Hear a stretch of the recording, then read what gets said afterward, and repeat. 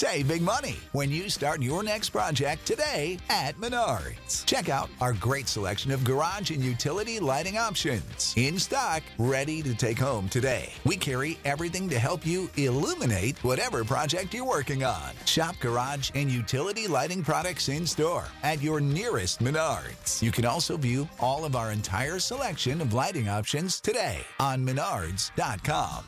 Save big money at Menards.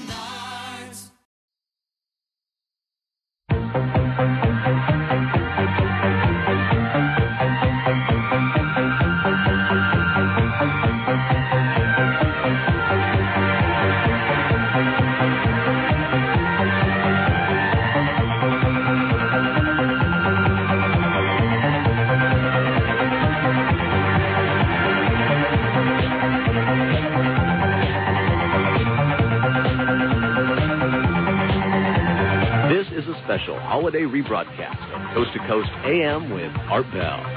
From January 29th and December 20th of this year, it's Art and his guest, Mel Waters, talking about Mel's Hole. And now, the best of Coast to Coast AM.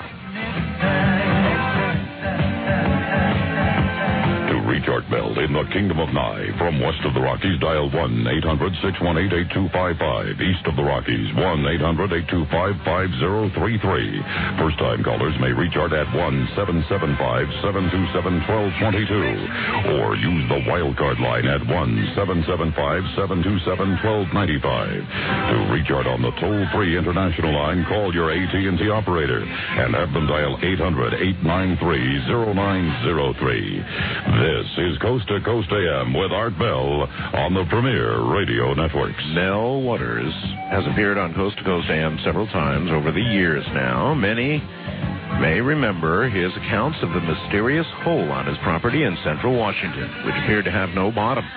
The hole was, by Mel's account, measured to a depth of 80,000 feet, utilizing fishing line and a weight. Since Mel's first appearance on the show, many strange, fascinating, and rather unfortunate things have happened to Mel and the people somehow related to the hole. In a moment, it's back to Mel's Hole and more. And now, here he is from, I don't know where he is right now, Mel Waters. Mel, welcome to the program. I'm here in the Pacific Northwest. Somewhere in the Pacific Northwest. That'll do.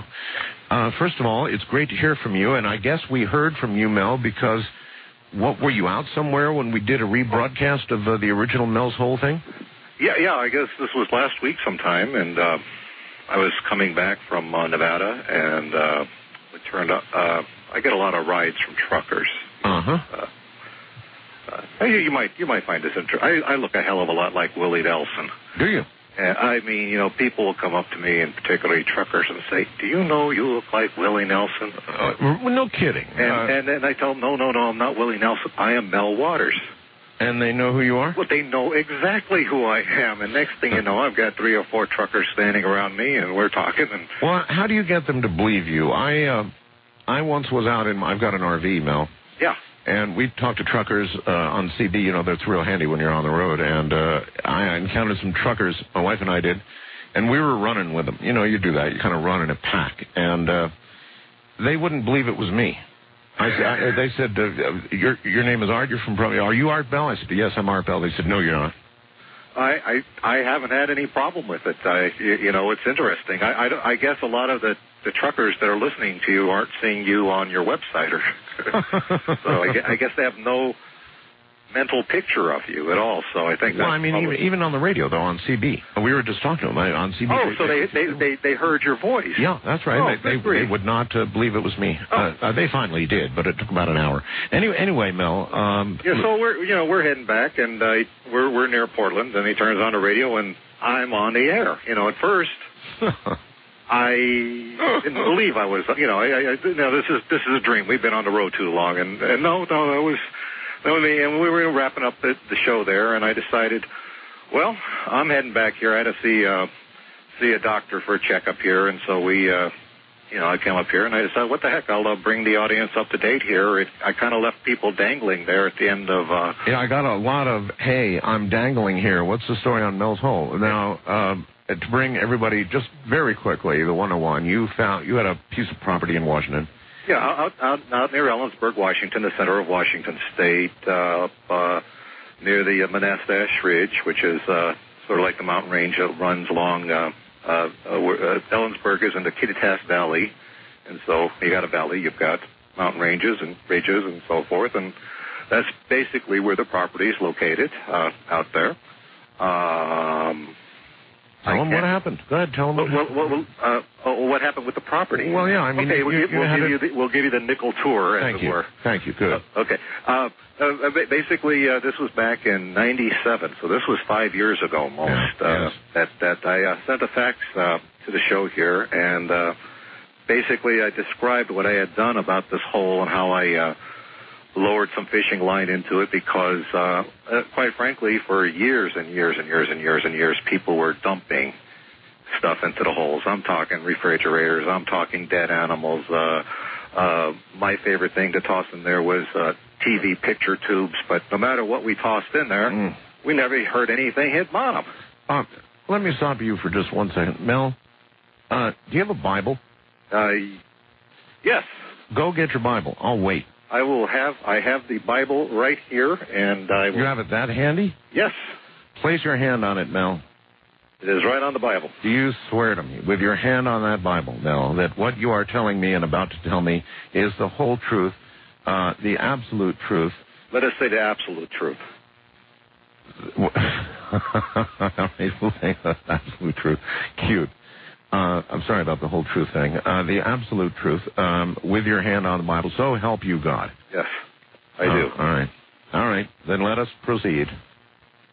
So you threw TV picture tubes down, but I mean, I remember cows going down and... Yeah, so some people threw dead cattle out there. I had a little Mexican fellow that used to throw literally truckloads of tires down there.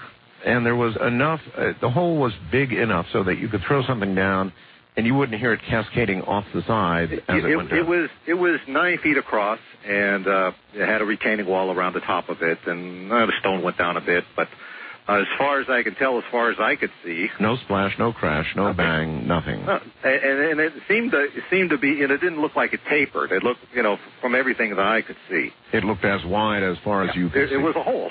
Yeah. Oh, I don't know. Maybe it's further than I could see it tapered. I had no idea.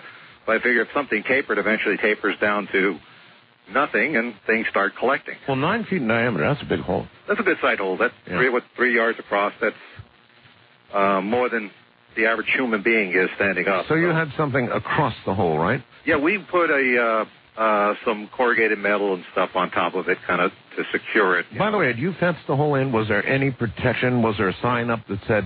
Beware of the hole? No. Yeah, beware the hole. Oh, that's, I think, would fall under the category of attractive nuisance. You start warning people, and that gets people enticed. So. But how about protecting people? I mean... Oh, well, again, that's what the corrugated metal on top was for. It was secured on there pretty good, so you can, you couldn't open this up without basically busting the mechanism open. And so you began lowering fishing line into the hole from this centerpiece, right? Yeah. First, I used to do a lot of shark fishing, so I had a couple of big fishing poles with a lot of line on them. And what I was curious about is to find out if there was any water down there. What the heck? So I lowered a big reel full of line into it, and had a roll of lifesavers on the bottom. The roll of lifesavers was simply because if it hit water, the lifesavers would dissolve. Absolutely. It would melt. Sure. It's an old fisherman's trick. So that's what I did. I lowered down. I emptied this reel. I assume there's about 500 yards of line on this particular reel there. Right. I did that with another reel, so I connected them up there, and I get down to about 3,000 feet, and same result. And then finally, I got kind of nuts about the whole thing there, so I went and bought basically monofilament in wholesale quantities. It's the kind of stuff that they fill the fishermen's reels with down at the sporting goods stores. You see, they have monster reels. Sure, giant. So, basically I started lowering the stuff down there on a 1 pound lead weight into the hole. By the way, did you have any help, or were you doing this all by yourself? Well, No, the project was conducted by myself. I didn't I didn't have, assistance or anything like that. Yeah, it was your own property anyway, right? It was my property. My wife was becoming estranged from me, so she wasn't hanging around or anything. I was just sort of out there at the property doing, just to satisfy my own curiosity. And basically at the point where I had reached 80,000 feet of line into the hole, and I had a little, I don't know, for lack of a better word, I had a little widget that kept track of. It's just like a little. It's like a mechanical digital counter, but it was made for measuring how much line goes down. So I knew exactly how much line I'd put into the hole at that point. Which was 80,000 feet. 80,000. 8,000 times 10, or 80,000, 80,000 feet. Something like 15 miles of line went into that hole. There are people who have questioned, you had a little weight, of course, on the end. Yeah, exactly. And then you had the weight of the line itself. Now, at some point, people say the line would be so heavy that you would have no idea whether you actually hit bottom or not. Well, yeah, I would think so. And again, the only thing is I do recall I got back to you, and what I did is I actually measured the weight of the line in the hole. Okay, I had a little spring fisherman's scale put on the thing.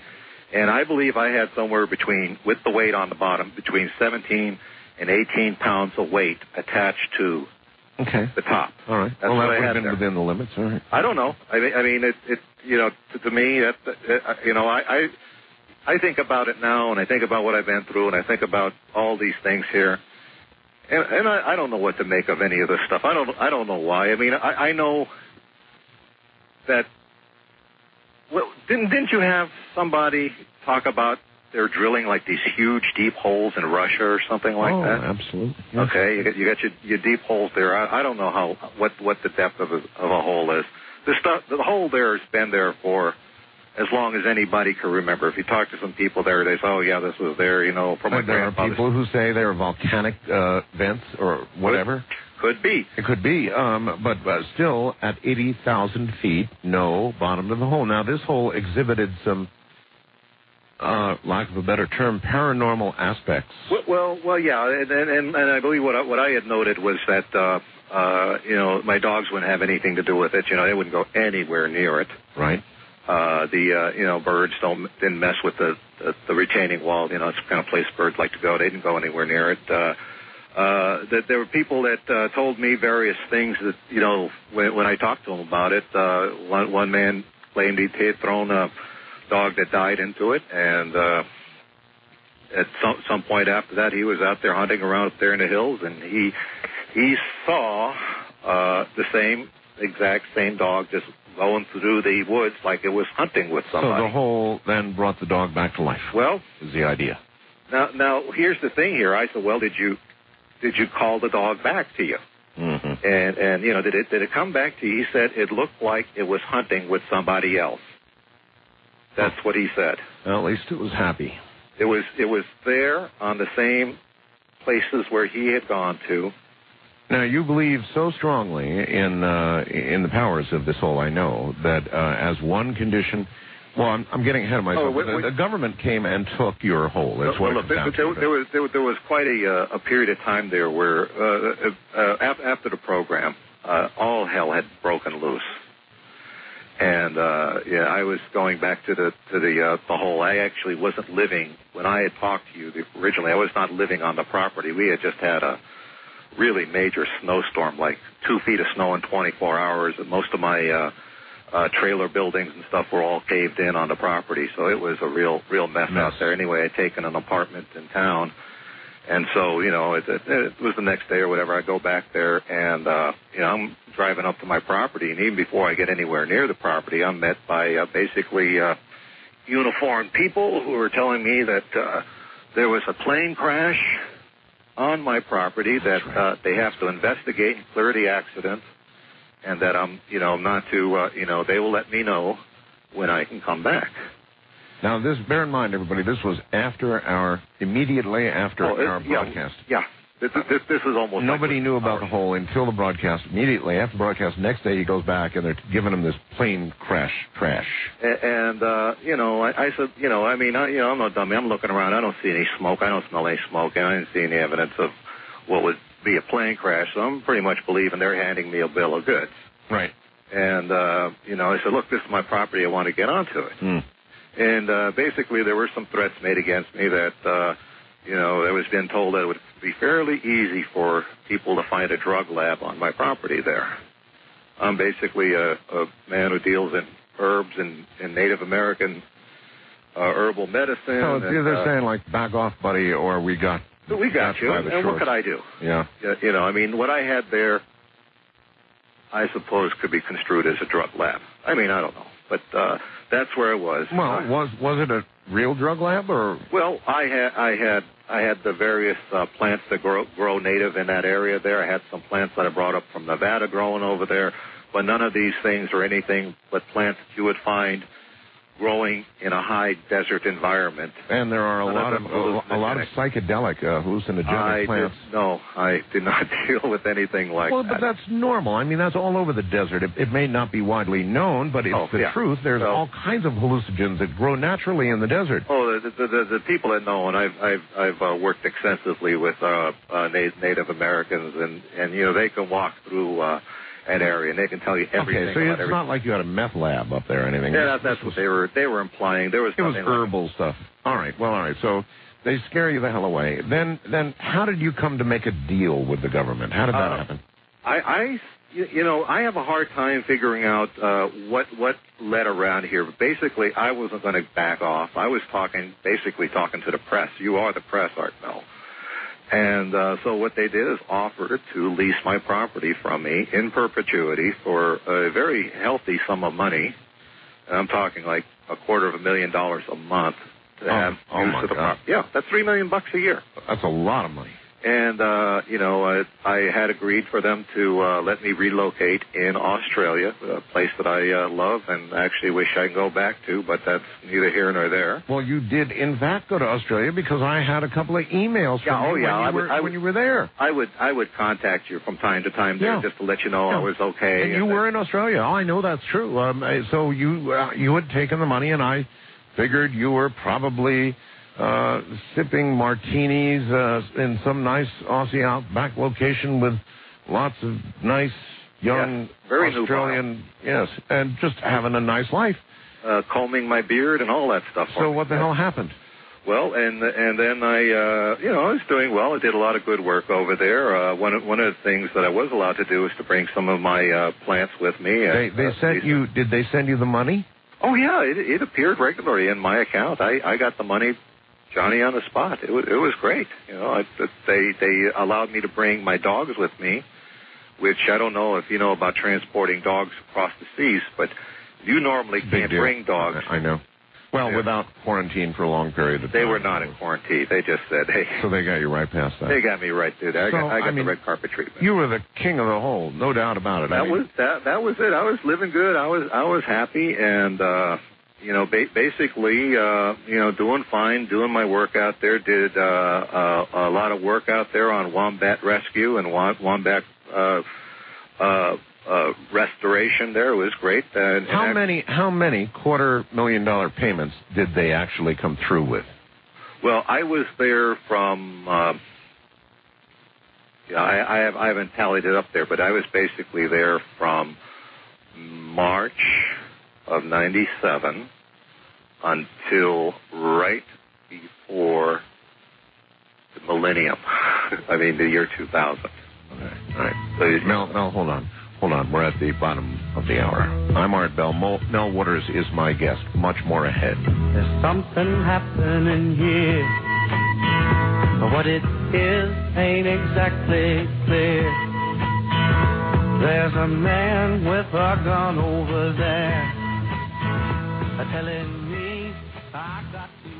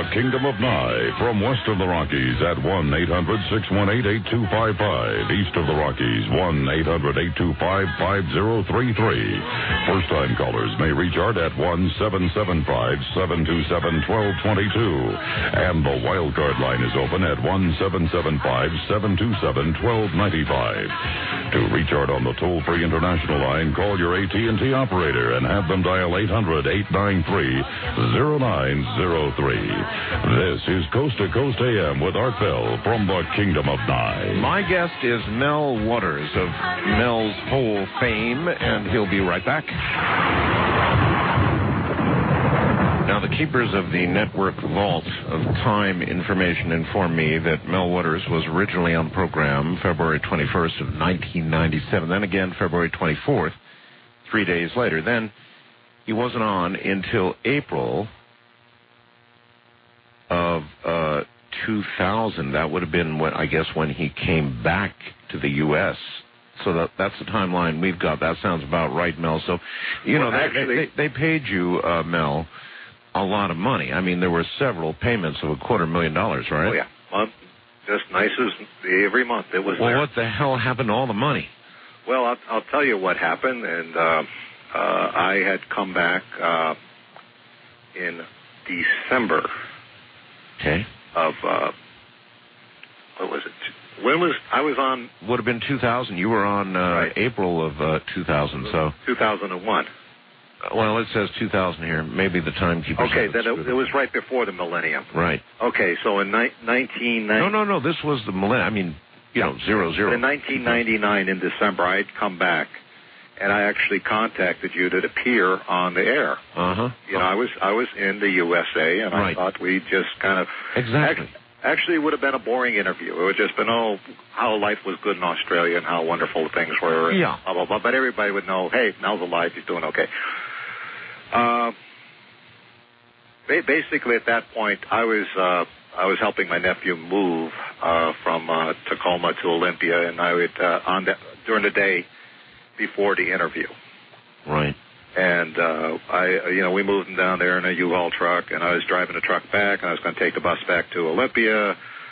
There was some strangeness that occurred on the bus. There was an altercation. There were, from what appeared to me, there were policemen and transit people that came over there. I was asked to give my statement. I said, no, I got to get back to Olympia, blah, blah, blah. I can't miss the last bus. They said, that's okay. You can talk to us. We'll drive you back in the van. That was the last thing I remembered, because when I had woke up, it was about 12 days later, and I was in a real seedy part of San Francisco, lying in an alley.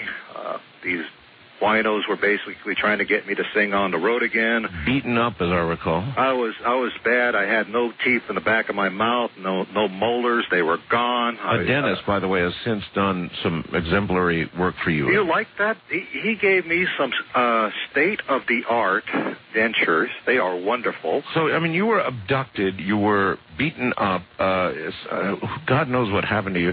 You found yourself in San Francisco in a disaster. You have come back from that, obviously, but I still want to know, Mel, what the hell happened to all the money? Well, what happened was that when I had gone back and I was with my nephew, I found out that I had been served with legal papers that said that basically the terms of my divorce with my former wife were basically had been canceled. I had lost my rights because of the various modifications that were made to the property after I was no longer using the property.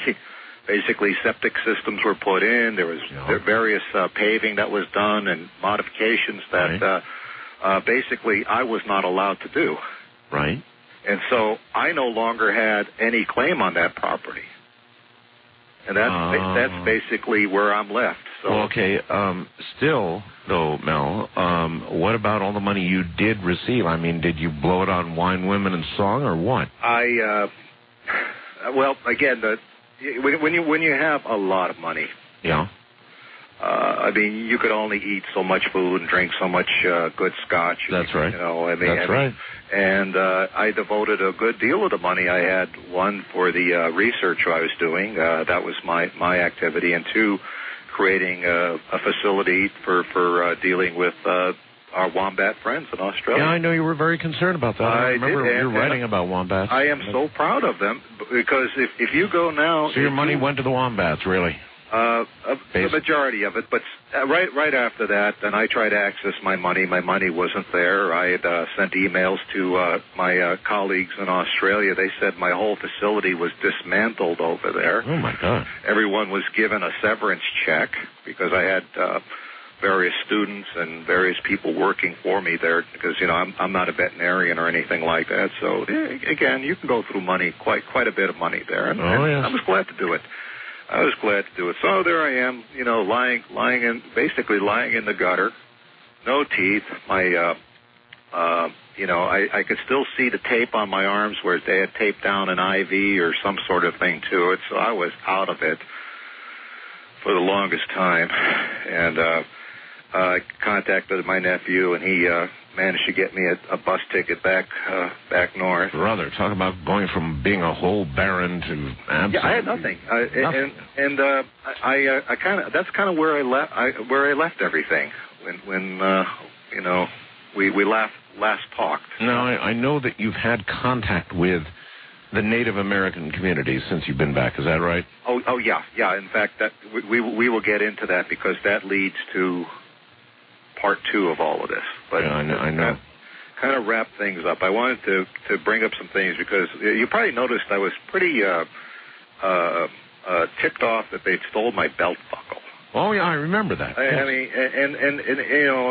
amongst working with herbs and stuff, I'm kind of an itinerant jeweler as well, and I make things. And I went back to Ellensburg, and because I'd sold a number of these similar belt buckles at the farmers market and through little consignment jewelry stores in Ellensburg. Right. And so, sure enough, when I'm there, I run into a guy who's wearing one of my belt buckles. Now, and they were made with a silver fork, and yeah, you'd know your own work, yeah.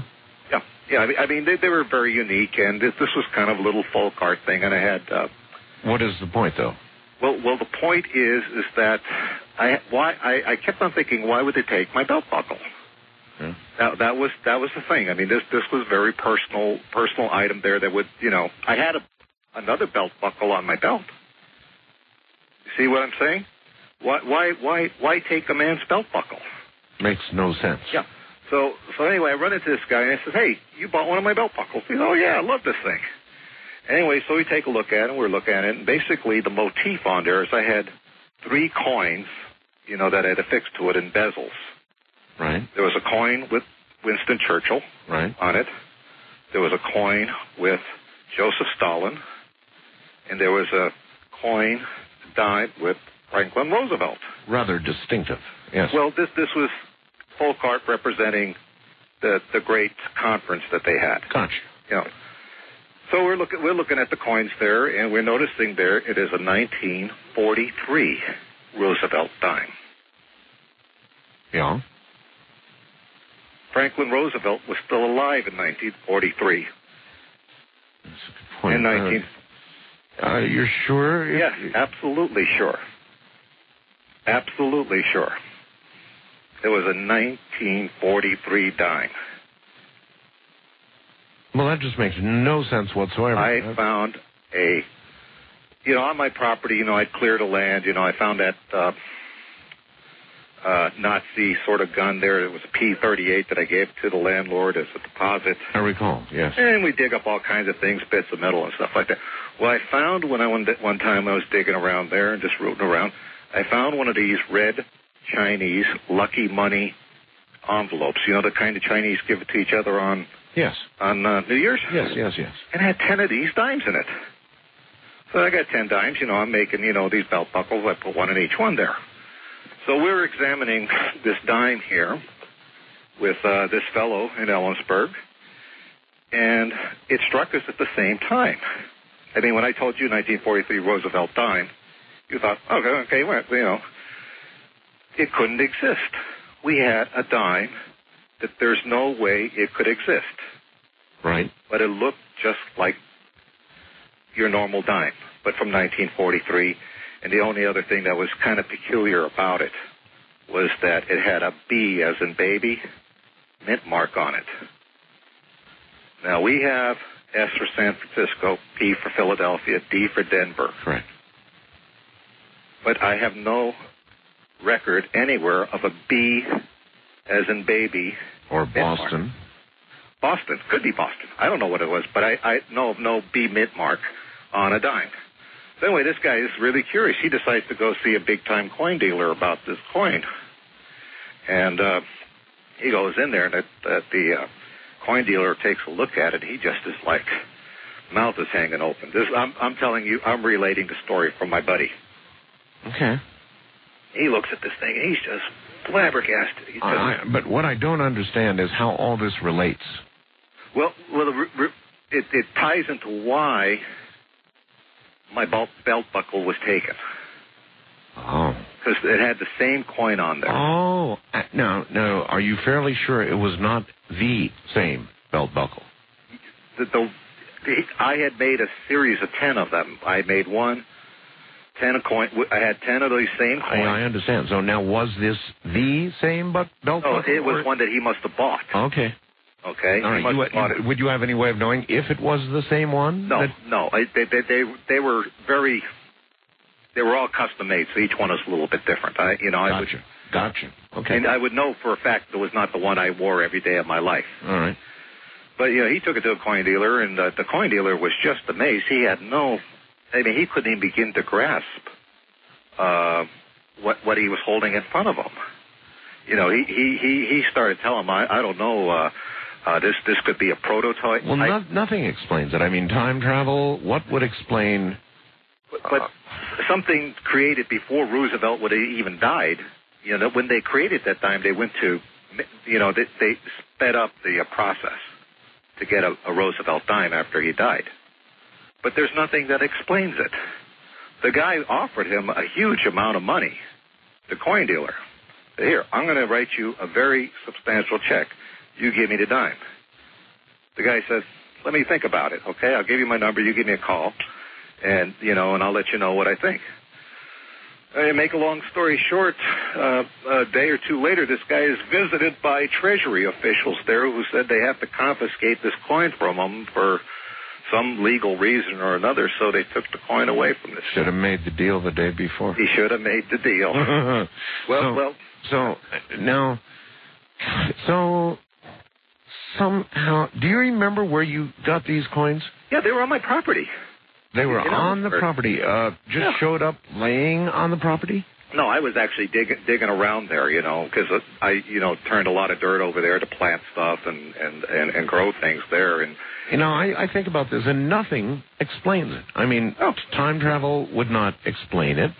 The only thing that I even began to think about, it's like over the years I didn't pay attention to it, but it was like. I don't know if you've ever noticed this, but in the middle of every intersection, on the road, yes, there's always a little pile of nuts and bolts. If you drive by, you'll notice them. Yeah. Little springs right in the middle of the intersection. Yeah. Stuff that falls off of cars. Right. And it seemed to me like that property was like that. All kinds of odds and ends were over there. I mean, why would I find an old...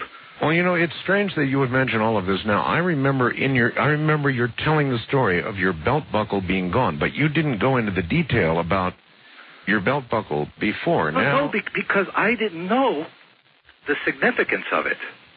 I just looked at it as a couple of old silver dimes. So now suddenly you relate it back to the hole in the property. Exactly. I see. Exactly. So I got this. So that kind of explains why the buckle would be taken from me. I suppose so. It might be proof of something other than who knows should be. What. Yeah. But that happened over there, and I just wanted to bring it up today. I haven't been able to track down my former wife at all. I mean, she is just like vanished. I don't know where she is. I don't know what name she's going under. I have no idea. All right, here's a question for you, Mel. Yeah. The military obviously still is in possession of your property, yes? Well, we have been saying military, we have been saying government.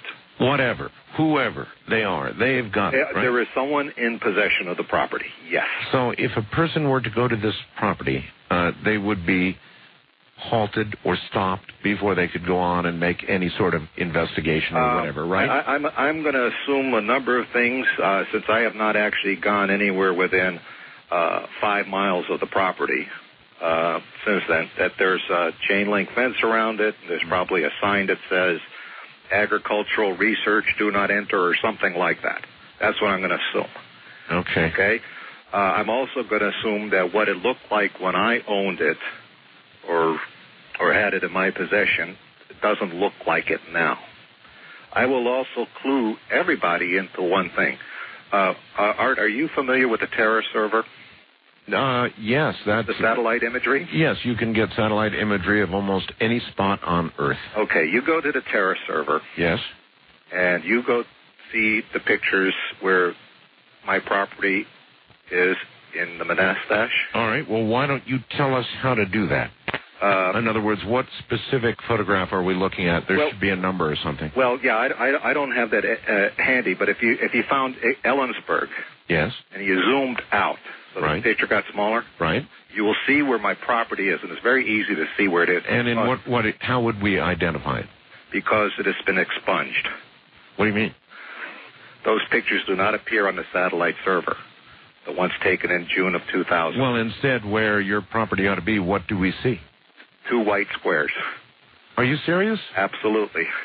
You go to Terra server. That's provided by Microsoft. I'm not going to give any URLs. No, a lot of people know how to do it. And look up Ellensburg. Right. Zoom out. Right. So you get and then you will see over where the Monastash Ridge is. Yes. My property blanked out. Actually, quite a bit. There's quite a few. Wow. So that is, you don't have to go by what I say. No. Listen, you can look at it yourself. Trust me when I tell you, one of my listeners, within the hour, I can guarantee will find the exact photograph you're talking about, if it exists. Yep. Send me the URL and or send Keith the URL, and we'll get it up and take a look. And you're claiming... It's not there. But it's been expunged. Well, expunge away they might, but that still would identify the exact location. Well, it still covers a lot of ground there. But where it is, and I assumed that because this picture was taken in 2000... Okay, I believe it was in June or something of 2000. Right. That there's been a lot of differences made in that area. And none of these... See, you get a really good picture on the Terra server. Oh, well, yeah, pretty good. You could basically see a car on the road with the Terra server. Yeah. That's from the satellite. So, I mean, you would see a hole. You would see outbuildings. All right, let's direct people again. Let's say it again. So listeners who want to go to Terra server right now and help us out, tell them where to go again. Look up Ellensburg, Washington. Then? And then you just zoom out on the town until you see the the white squares where my property would have been. And that would be exactly... On the Monastash Ridge. All right, there's a good piece of evidence we can go hunting for. Just go there, but whoever controls the satellite and releasing it to the Terra server people decided not to let them have these pictures. Oh, isn't that something? Okay. So I mean, every listener can do this. I mean, I've had, people want to go out there, and the only thing I tell them is don't go there. I mean, I don't know what's going to happen to you. I don't know what people will do to you. Going to be nothing but grief of one sort or another. I mean, it's these guys to go to Area 51. You know that people have made treks to find Mel's hole. I right now I tell you, look, it's there. Don't go there. You don't have to go there. It's there. But don't go there on my account. I don't want to be responsible for anybody. Anyway, so that was. That's kind of like, bringing this into focus here, okay? It brings us certainly up to date, yes. And, I had a couple of other interesting things. These things are kind of loose ends, but they're not loose ends. All right, you're going to have to hold on because we're at the top of the hour, and then we're going to shortly get to the next hole. Mel has a new, apparently, Endless Hole. I'm Art Bell. From the high desert, this is Coast to Coast AM. The devil went down to Georgia. He was looking for a soul to steal. He was in a bind because he was way behind, and he was willing to make a deal. When he came across this young man sewing on a fiddle and playing it hot, and the devil jumped up on a hickory stump and said, "Boy, let me tell you what. I guess you didn't know it, but I'm a fiddle player too. And if you'd care to take a dare, I'll make a bet with you. Now, you play pretty good fiddle, boy, but give the devil his due. I bet a fiddle of gold against your soul because I think I'm better than you." The boy said, "My name's Johnny, and it might be a sin, but I'll take your bet. You're going to..."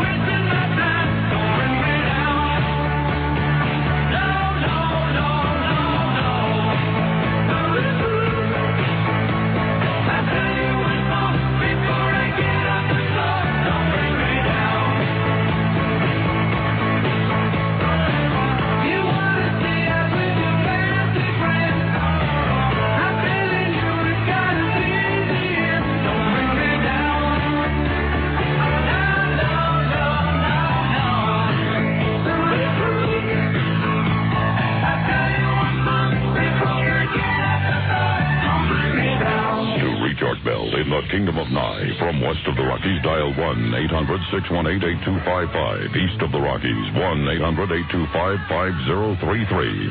First-time callers may reach Art at 1-775-727-1222. Or use the wildcard line at 1-775-727-1295. To reach Art on the toll-free international line, call your AT&T operator and have them dial 800-893-0903. This is Coast to Coast AM with Art Bell on the Premier Radio Networks. Well, folks, for a short time, it would appear as though we brought the entire Terra server down. However, enough of you went and looked, and we believe we found the frame in question. Keith has it posted right now. It covers an area, it says, 5 kilometers southwest of Ellensburg, Washington. And I'll be damned if there isn't a big white block missing from the center of this part of the Terra server in the Manatash, I can never say that, the anyway, the area that he was talking about. We've got the link up there on my site right now. Go to artbell.com, go to program, tonight's guest info, and you will see related link, Terra server image of Ellensburg, Washington, and there is a big missing area. Now, whether this is it or not, I don't know. We'll ask Mel in a moment, but it's on my website right now. Thank you. Sorry about that, Terra server.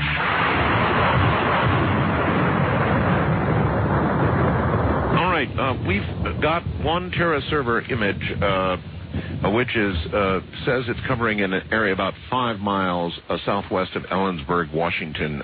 Does that sound right? That's about the neck of the woods we're talking about. Well, in this neck of the woods, there's one great big white blotted out area where I presume were I to be able to see it, and it does look like a very interesting area, actually. Oh, yeah. There would be Mel's Hole somewhere there, huh? Yeah, that I think that blotch over there covers like a 4 mile by 8 mile area. My goodness. But what a blotch. Isn't that something? Yes, isn't my nephew told me about that, and I said, well, you son of a gun. Well, he's right. We've got it up on the website right now. People can go take a look for themselves. So now we have pinned down, better than ever before, the area where Mel's Hole actually is. Thank you, Mel. That's damn good research. By the way, not too far from there on the highway that goes to Yakima, I think it's 84 or 85. Yes. There's a rest stop. And I had a lot of reports from a lot of people that if they look towards the Monastash, they will see the black beam of light.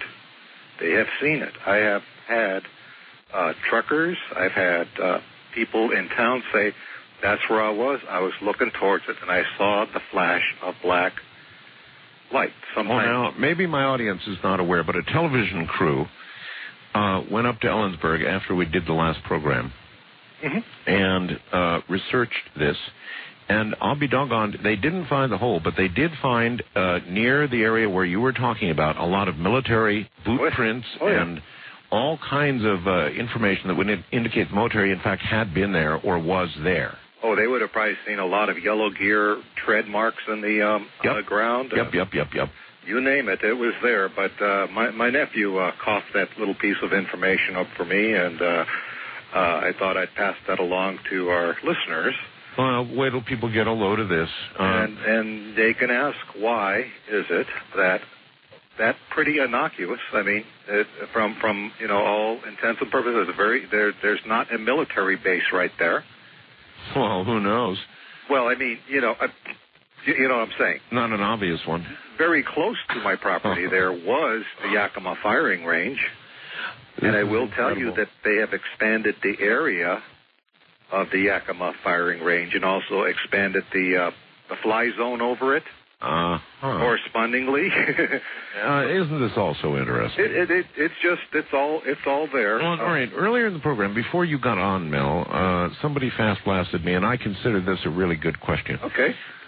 It is, what are the odds of any single one person finding two apparently bottomless or endless holes in one lifetime? The odds against that have got to be gazillions to one. But then Oh yeah, in fact, so you can't even consider odds, you know. That's right. So outlandish. And oh, by the way, one other thing before we even get to that, Richard Hoagland called at the top of the hour and said, you know what, Art, you're right. Normal time travel could not explain what he just talked about, but there is one thing that could, and that is a parallel universe.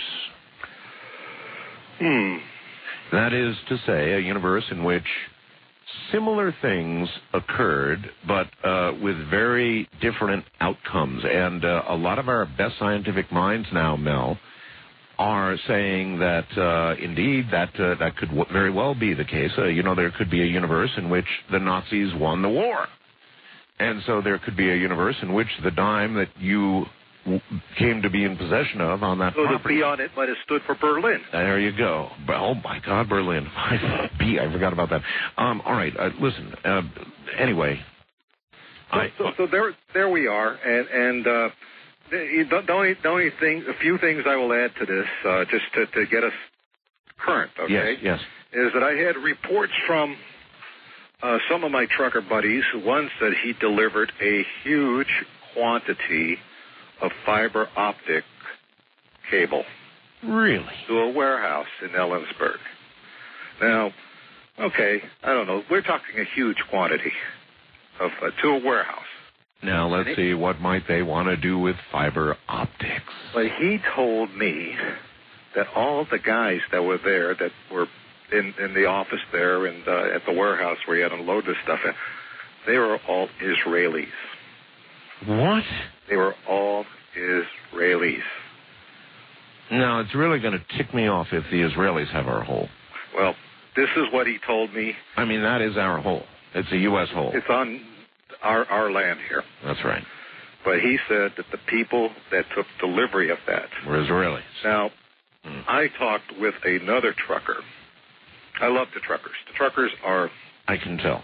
I love them. They're good guys, I know. Oh, they're the best in the world. They are. They actually are. Delivered, apparently, to the same warehouse, a number of crated instruments, large crated instruments from Lawrence Livermore Laboratory.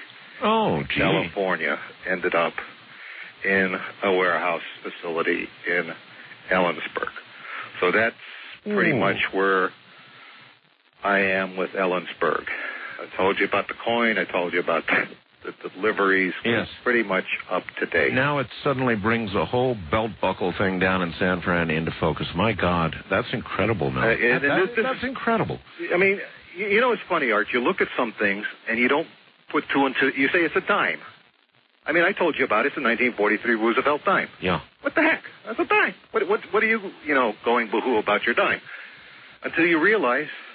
Well, it finally all drove it home to me. All right, well, all right. Again, that was me too. I had these things in my hand. I did little soldering around them and stuff. I mean, sure.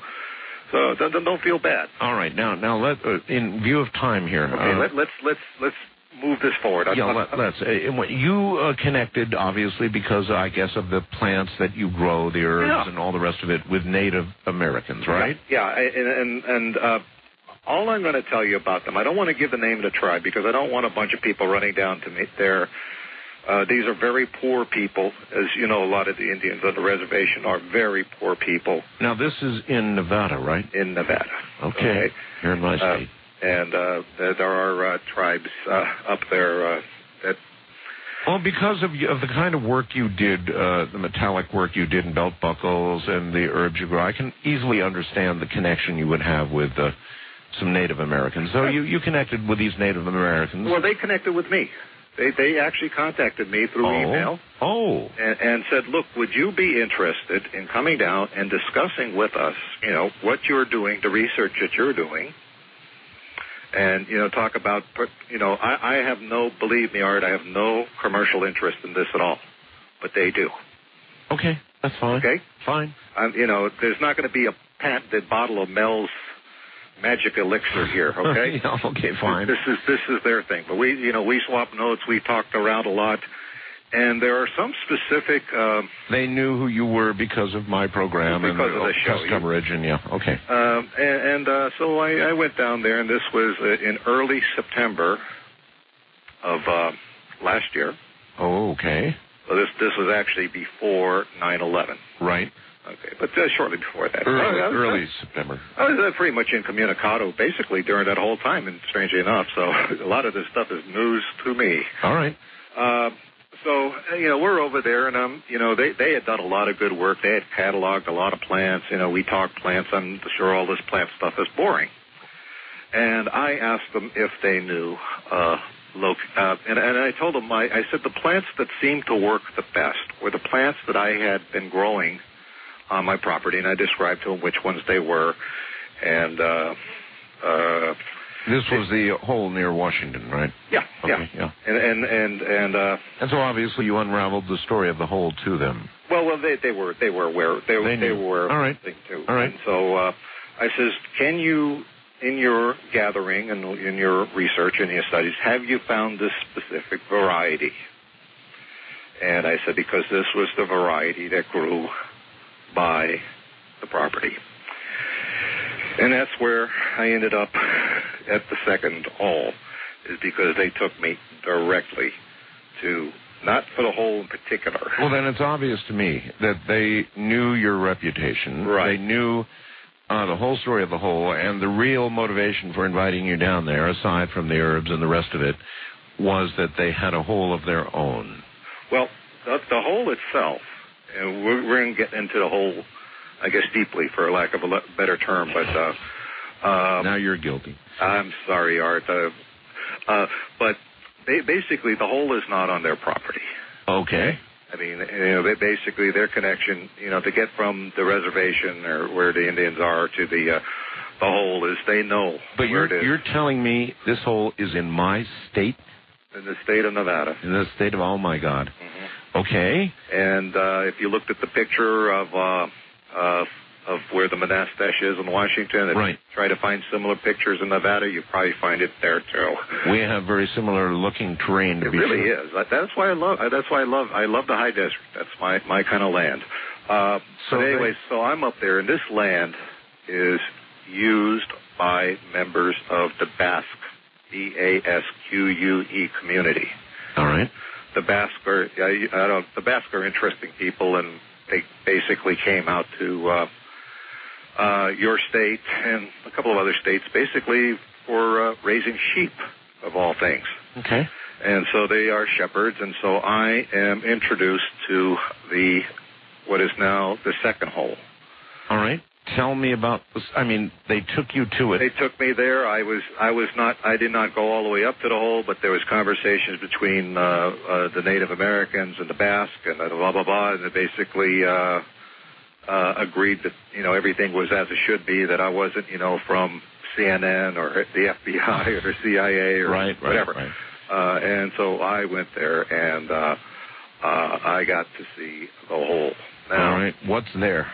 what it is that if you walking up to it, and first of all, this is in a fairly pristine area, okay? So there's like no real signs of civilization around there. There's no roads leading into it. There's no telephone wires, nothing like that. I mean, we're talking pristine area. Right. No signs of, except for their habitation, no signs of habitation. Gotcha. Okay, you're walking up to it, and what you see sticking out of the ground is the hole itself is the same dimension as the one in Ellensburg. It's wide. 9 feet in diameter? 9 feet in diameter. This one had a metal collar around it. A metal collar? Solid metal collar. That rose from how? 2 feet high and about 2 feet deep. Metal collar, and it had some notches in it that you could look like, in my estimation, you could mate something with it, to lock it in place. It could possibly have been like a locking collar.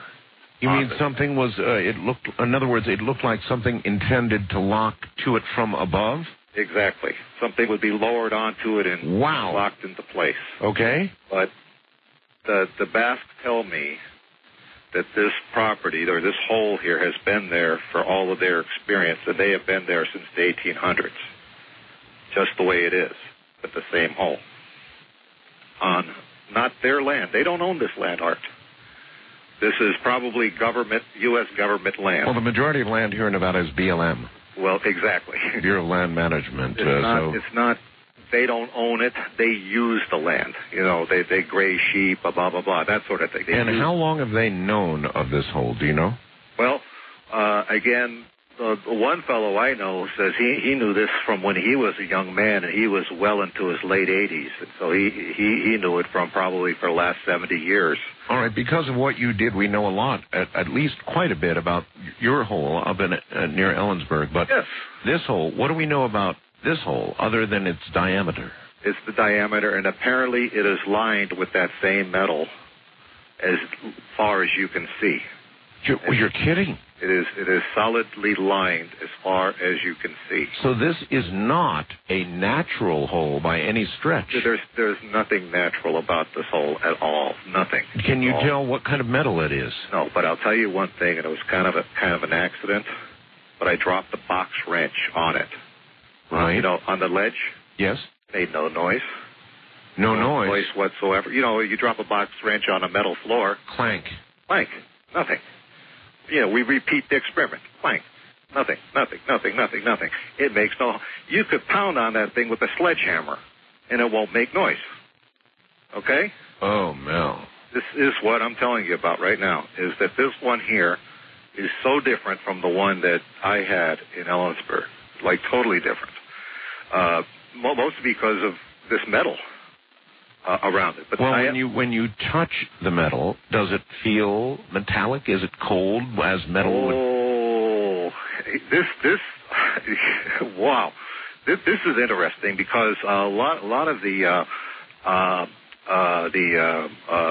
fellows that are there, and there was 5 of us at towards the end of it, and it started with 2 and we ended up with 5. But what they say, when they're up there, even in the wintertime, they can put their tent and sleeping bag right up against it, keep them nice and warm. Warm? Yes. It keeps them nice and warm, but it is not hot. It's not like a fire hot. But the metal itself over there radiates.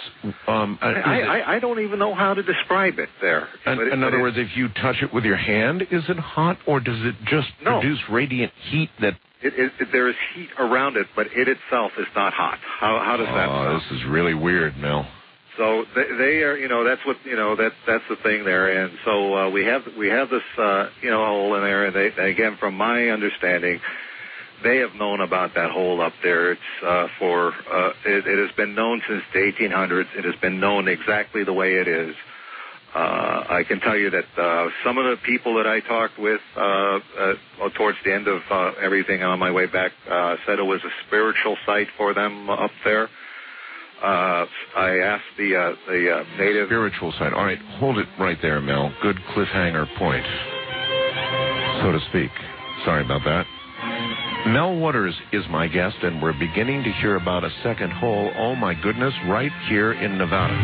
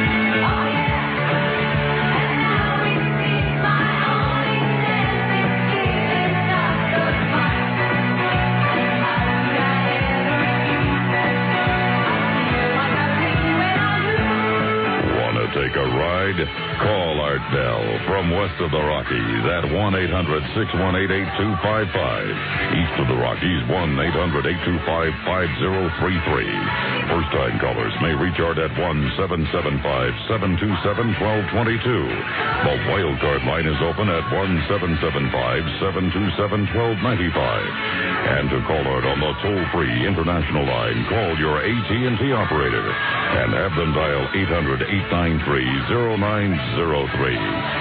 This is Coast to Coast AM with Art Bell from the Kingdom of Nine. All right. Mel has confirmed one thing for us.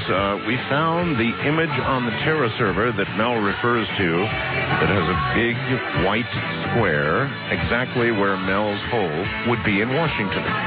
Now, Mel is connected with Native Americans here in my state, in Nevada, and the Basques, and they've led him to this second well covered with metal. It's got a metal collar all the way around it, and get this, folks, going all the way down inside the well. The metal continues as far as the eye can see, or as they have been able to thus far detect. More in a moment.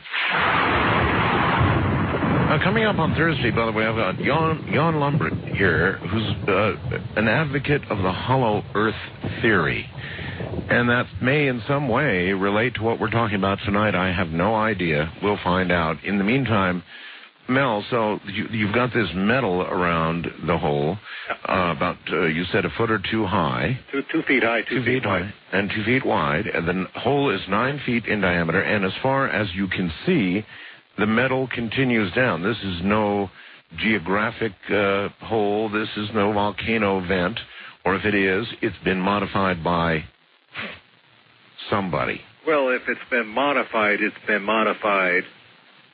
I'm going to say long before the technology that we know of today. To do it. Mm-hmm. And it looks like there was something that should be latching to this hole from above.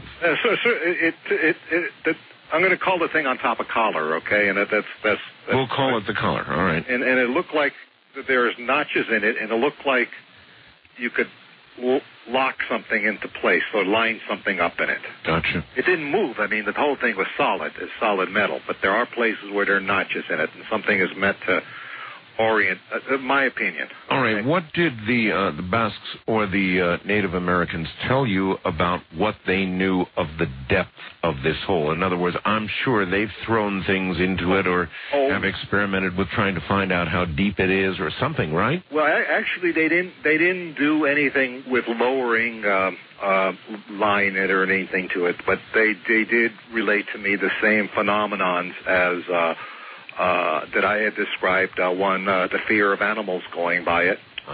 Their dogs won't do it. Nothing. They have nothing to do with it there.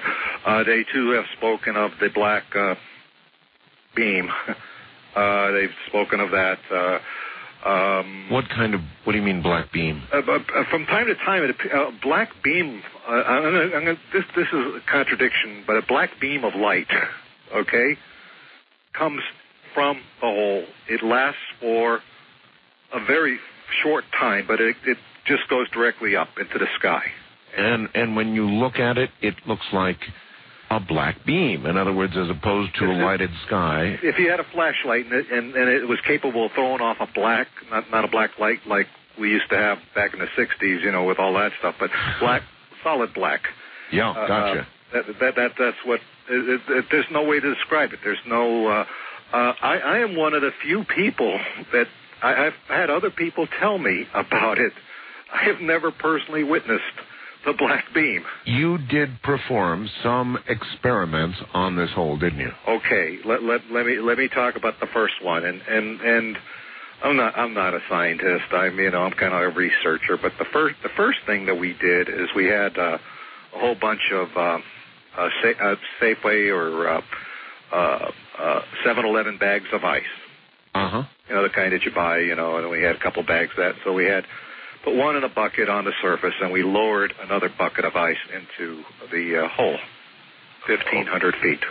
1,500 feet? Yeah, we had access to a nice winch and about that much. We only had 1,500 feet of line, and that's what we... What was the idea of lowering ice into it? Well, first of all, my curiosity is that I wanted to know, was it hot or cold down there? Okay. So we basically waited for the ice to melt about halfway on the surface, and we would hoist up the... I see. So your ice, you had test ice on the surface. Yeah. To see how that was melting. I got you. Of your garden variety convenience store ice, right. That you buy anywhere, and nothing magic about it or anything like that. Right.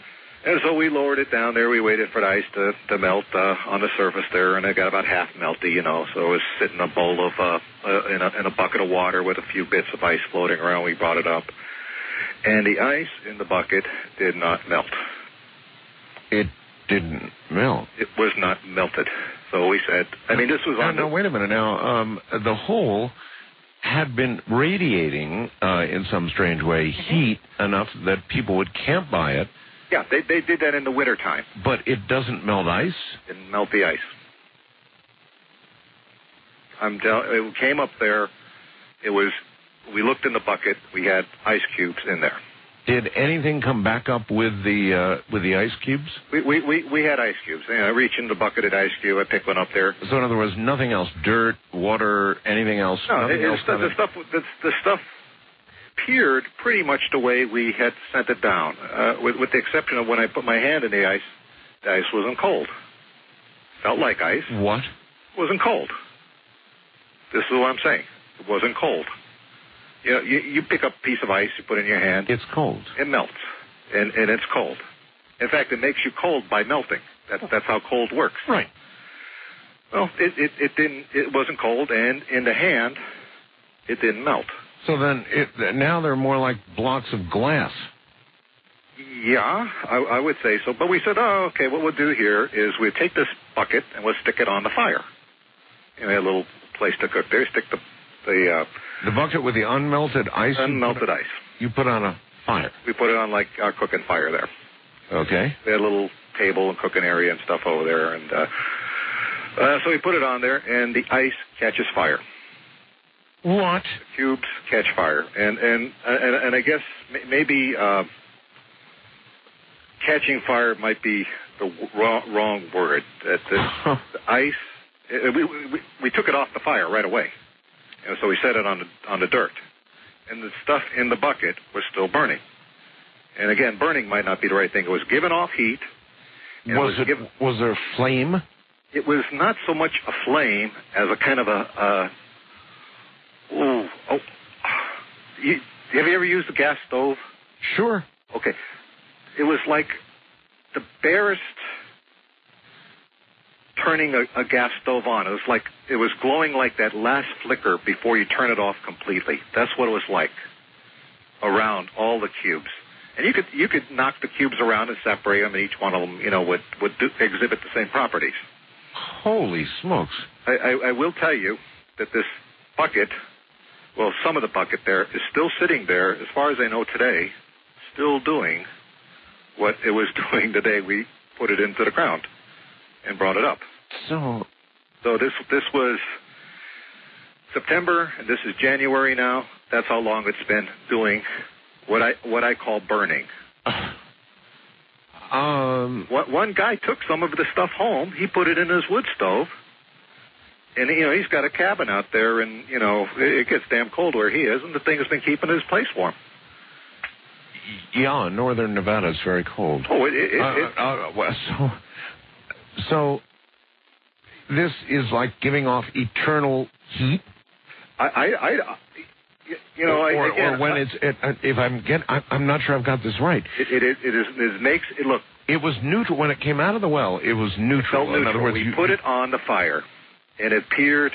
Again, my terminology. This is very bad because it acted like a fuel.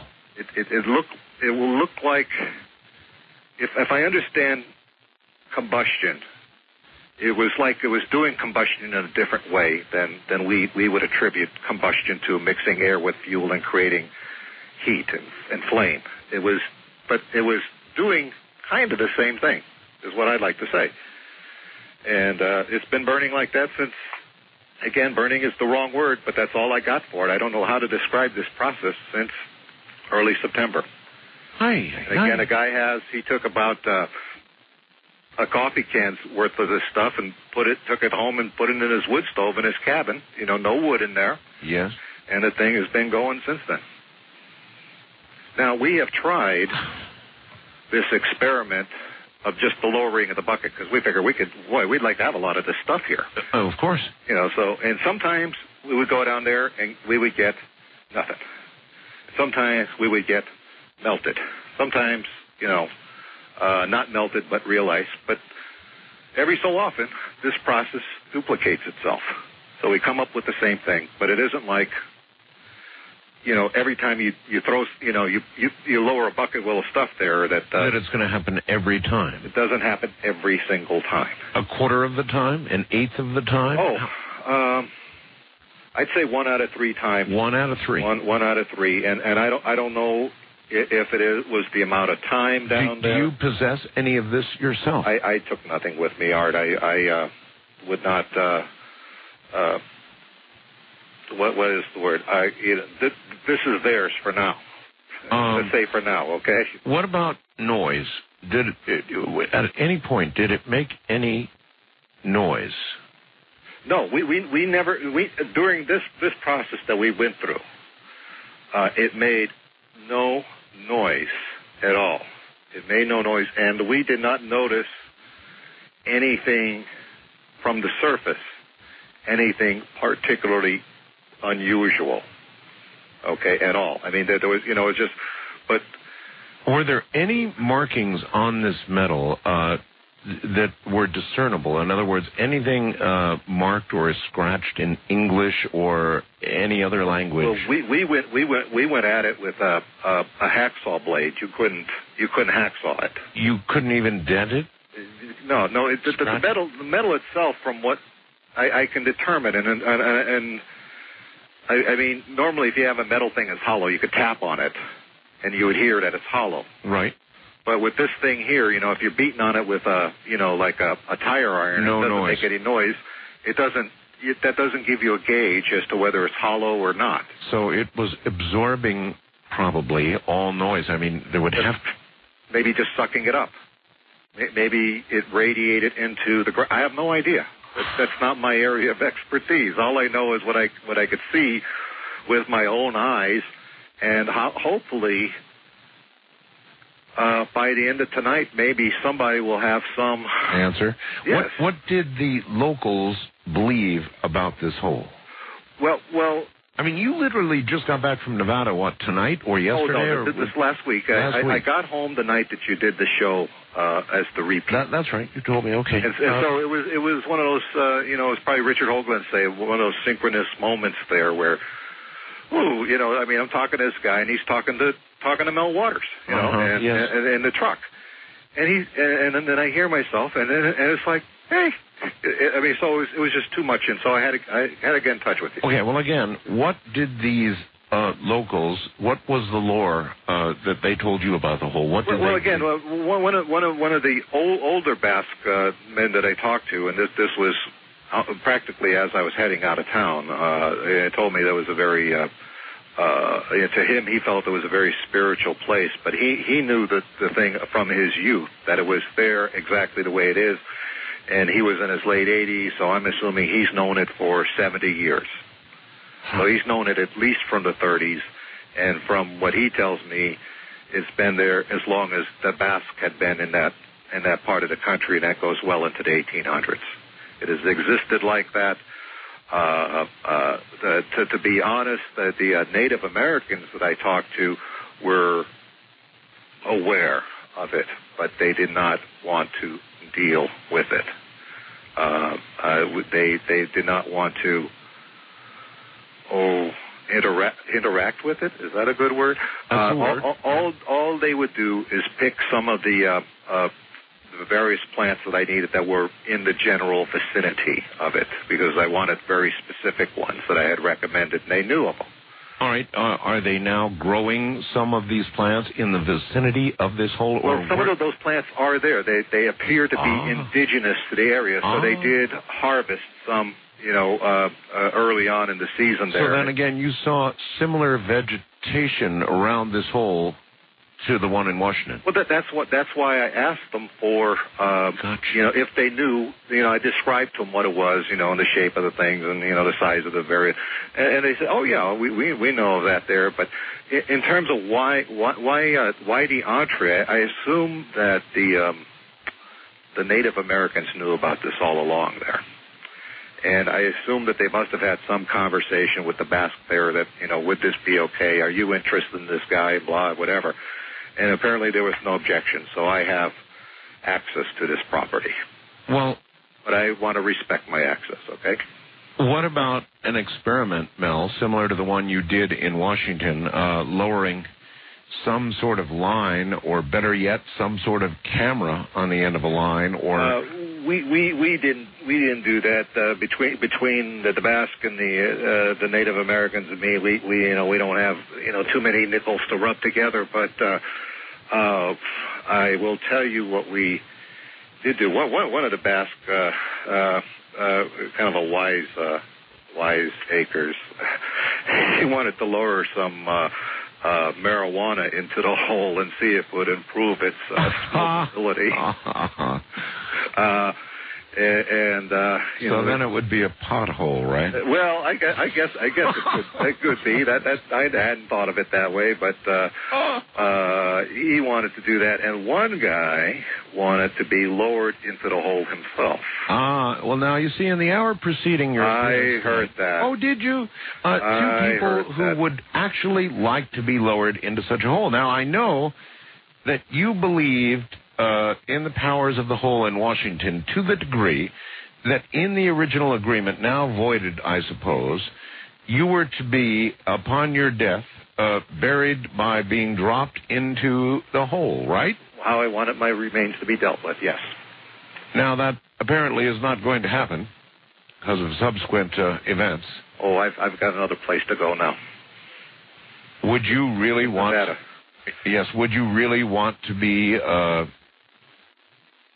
I suppose, with some ceremony, dropped into the hole? Hey, just give me a decent... I don't know what it is when you put someone in a hole. Is that interned or... I don't know what you'd call that. I don't know either. But one of these guys wanted to go into... literally, he wanted to be lowered into the hole. He wanted to, be put in a gondola or something and lowered, from the winch into the hole and go down as far as we had line, which again was 1,500 feet. I can assure you, Mel, we could get sponsors for you who would get you all the line you need.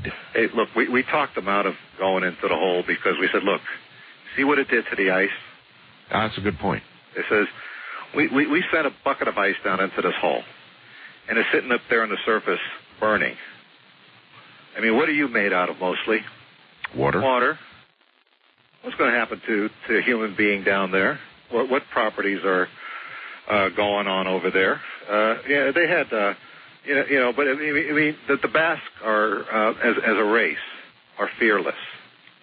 When the Moors invaded Spain, they refused to go into Basque country. Okay, what did this man say his motivation was for wanting to go into the hole? I mean, obviously... He was just a young, headstrong, in his probably late 20s, early 30s fellow that wanted to go into it. He said, this is going to be a great adventure. I want to go in here. I want to see what's going on.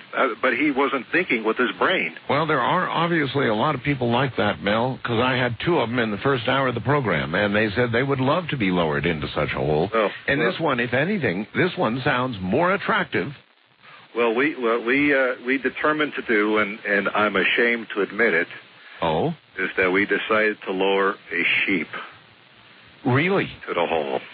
Really? A living sheep. You did? Into the hole. We had a crate, the sheep could fit into that we could attach the cables to, and we're going to take the sheep, stick them in the crate, and then lower them down, to the 1,500-foot level, because that's all we had. Like the ice. Yeah, that's all we had. We had enough line basically to go that far, and was stout enough to handle. I'm not no sheep guy, but I could pick up a sheep, so it must weigh about 120, 150 pounds. Well, so I guess about the size of a small human, wouldn't you say? I would, 150 pounds? Yeah, for sheep. Yeah, I would say that's about size. I'm no sheep expert, but, if I had to say how much does that sheep look like a weight, about 150, 125 pounds. Anyway, are you telling me you did this? I'm telling you that we, first... All right, I'll tell you what. Don't say a word. Good place to hang everybody up. Be sure they're here next hour. Did he really lower a sheep 1,500 feet into the endless hole? Hey, life, look at me. I can see the real sky. Took me out of my world. I woke up. Suddenly I just woke up. Did I have some name? When you find it, that you love the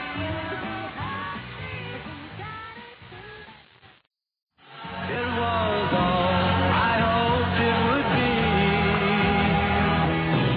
On Monday morning, couldn't guarantee that Monday evening you would still be here with me. Monday, can't trust that day. Want to take a ride? Call Art Bell from west of the Rockies at 1-800-618-8255. East of the Rockies at 1-800-825-5033. First-time callers may reach Art at area code 775-727-1222 or call the wild card line at 775-727-1295. To talk with Art on the toll-free international line, call your AT&T operator and have them dial 800-893-0903. This is Coast to Coast AM with Art Bell. It is. Mondays can be pretty strange. Tuesdays, obviously, as well. And Wednesday mornings, early, definitely. My guest is Mel Waters of Mel's Hole fame. And now we've got a new hole. And this one's really something. And something about a sheep coming up in a moment. All right, just about to get back to Mel Waters, and he had brought up the subject of a sheep, which apparently they were considering lowering 1,500 feet into the hole. Now, we were having fun last week with Mel's Hole, talking about it a little bit. We knew he was going to be on. And somebody said, well, why not toss a cat down Mel's Hole and see what happens? Now, of course, I'm a cat lover, and so this is not cruelty, because nobody is seriously suggesting tossing a cat down Mel's Hole, but some very creative person with a sound blaster and some talent and a little manipulation created what it would sound like if a cat were to be tossed into Mel's Hole. It's meant, obviously, as pure comedy. This is not actually a cat being tossed into Mel's Hole, but here is the way he represented it would sound.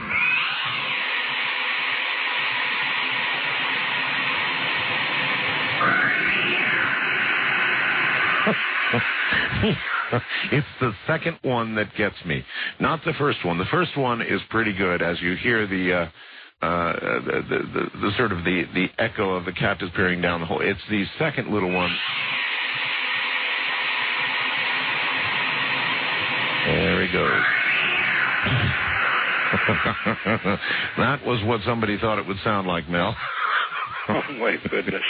Anyway, so you decided that you would lower a sheep 1,500 feet down as low as the ice had gone into the hole.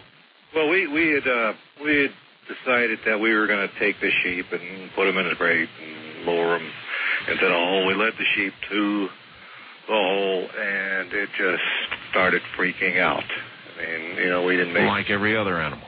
Yeah, but I mean, it was like totally not happy. It was not happy, and I, you know, I have a lot of respect for animals, and it's amazing what animals really know and what they sense. Well, you're right about that. And so, if it was terrified, it was terrified. So the bass got the sheep away from the hole, and again, a lot of what I'm going to say now, I am thoroughly ashamed of, and that's all right. Just give us the raw truth. He basically stunned the sheep by knocking it between the eyes. Got into the crate. You know, got the cable and line hooked up to it, so you know it was all securely attached. And right.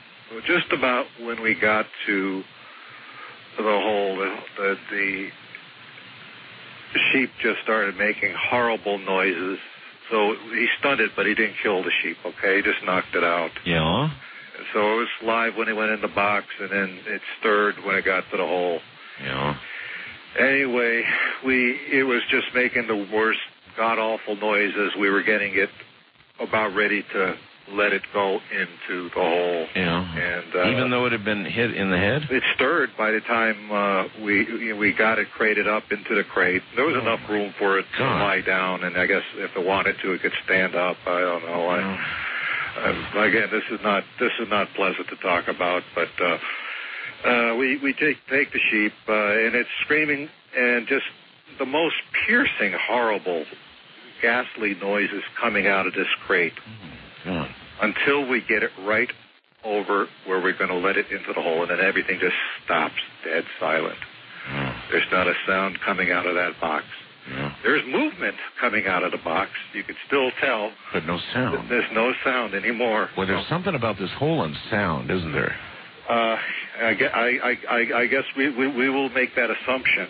And so we started winching this sheep down into the hole, and you could feel from the line as we're lowering it, the thing is struggling, fighting. I don't know if it's screaming down there, but we're not hearing this thing screaming. And I think we got about halfway down into the hole, and I was about to say 700 feet, and then the any movement that might have been coming from the crate, we couldn't feel it anymore. No, we couldn't feel anything. So I don't know, at 700 feet or so, about half the line, what happened over there. When we got to at this point here, the original experiment with the ice, you know, we were kind of nonchalant about it. You know, we just kind of lowered down there. Well, with this one here, we were all gathered around the top of the hole there, looking in, seeing what's going on. Very apprehensive. You know, this is kind of a serious business here. And when we hit the bottom, we felt up there. We felt like a vibration on the collar at a point in time when it was down there, and it's kind of hard to describe. Well, what do you mean when you hit the bottom? When we hit the bottom of the rope, the cable line assembly that we had. You mean when it was all the way played out? Yeah, when we got there, we felt, and it vibrated, or it felt like a vibration, and sort of like a staticky electricity type kind of feeling. Does that make sense? Yes. That we could feel up there. Yeah. And so we got it down to 1,500 feet, and we left it there for about a half an hour. And then we decided to bring it back up. Right, sure. So we're hoisting this thing up here, cranking away, getting this thing up on there, and it's kind of a job. So we finally get up to the surface, and we got the box out of there, and the one thing we notice is there isn't any movement in the box. Okay? No. There's no box. We got the box there. And but the box from the outside looked pretty normal. You know, it didn't look like some weird transformation had occurred or anything. Right. Oh, I wanted to describe to you how I'm going to tell you about the ice that came up that didn't melt. Right. What it felt like. You get a lot of electronic equipment, and you get those do not eat packets. Oh, yes. The desiccant. Yes. Ever take the desiccant out of the packet? No, never. Oh. Well, if you take it out there and you feel the desiccant between your fingers, that's kind of what it felt like. That's the best thing I could describe it at. I had that sort of... You try it someday, and all right. you'll... I've always just thrown those away. Oh, well, you don't eat them, obviously. No. Okay, so I just struck me there that, I'm trying to describe this thing in the detail that I can, and so I just led back to the desiccant. But we open up the crate, and the sheep is dead. It looks like a sheep. Okay, it looks like a normal sheep over there, and it's dead. It's dead. There's no sign of life. You poke at it. There's nothing going on with this sheep here. He's dead. Well, I'm saying here, but that's a generic he. And I don't know from sheep. Okay, show me a sheep. I can't tell what it is. Gotcha. Me either. Okay. But we take it out of the box, and one of the Basque lays it on the table that we have over there, and he is going to dissect the sheep. Oh. Now, on the outside, the sheep looked just fine. That the hair, that the wool, whatever a sheep has, looks fine. Look like we said that the sheep looked like how he looked when we sent him into the hole. Minus a bump on the head, yeah. Well, yeah. Oh, and he stirred from that. But he started cutting into the sheep, and it looked like the sheep had been cooked. It was the flesh was hot underneath. When he started cutting through the sheep here, it looked like the sheep had been cooked. Oh my! Now these Basque guys, they're pretty good at butchering a sheep there, and they know their way around a sheep, and so they pretty much can butcher and they know what to expect when you open up a sheep. Right. So. We got the sheep on this table that we eat at, and this guy's cutting the sheep open here, and he gets it so he can look inside and see the internal organs, like he's going to eviscerate the sheep. Right. Except they're not what we expected. What do you mean? It looks like there was gel in the cavity there, and something that looked like this huge tumor. And almost taking up the entire length of the body cavity. Oh, Mel. I mean, it's pretty hideous. Oh God. I didn't. I'm getting kind of sick. Getting kind of sick thinking about this thing too. But I was getting kind of sick when I was there, so I wasn't as close to all of this as I wanted. Would want to be if I was a scientific observer. But there's this huge tumor taking up most of where the internal organs would be, so forth, the heart, the lungs, whatever parts the sheep comes with, they weren't there. And what are these Basque guys who are doing this saying at this point? Well, some of them are muttering plenty of expletives over here. Uh-huh. And they're freaked out there. And I remember saying, "See, I told you didn't want to go into that hole." That's right. And the two guys who volunteered my first hour are probably rethinking it right now, too. Well, if they want to collect on some life insurance, fine, go for it. But, that's what one of them said, yeah. Anyway, so we got this gel, and the guy's good with a knife here, and he kind of is able to get the tumor out of this thing here. Yeah? And I say it's about as big as the sheep's cavity. I don't know, 2 feet long. In other words, the tumor was almost taking up the entire inside of the... Oh, ugh. Okay, so you got this tumor, and we could see that the tumor had some movement to it. What? Yes, it had movement to it, and I'm going to describe it like a heart beating. Oh. There's not a beating of a heart, just like a pulsing from this tumor. A pulsing tumor. Oh, my God, Mel. So we get to the point where we got this tumor out there, and he's working on trying to cut it open. It's like really a tough thing to cut into, but he was finally able to get into it. Yeah. And, boy, I'm going to tell you here, he opens it up there, and inside this tumor is what it appeared to be a fetal seal. Like, you know, like... A fetal what?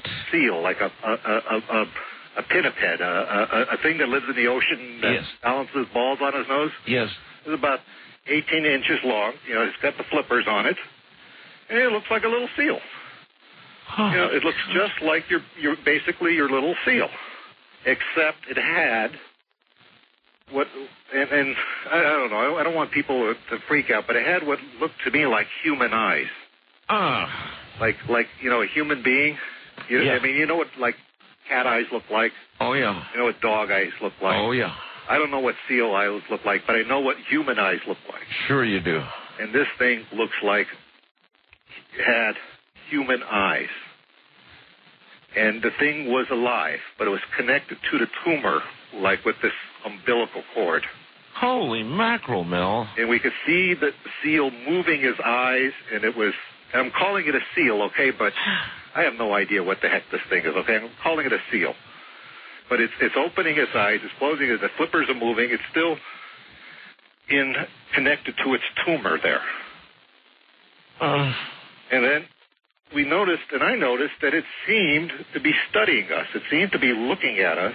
That was the feeling I got. It seemed to be regarding us while we were looking at it. And so that's the feeling I got off of this seal.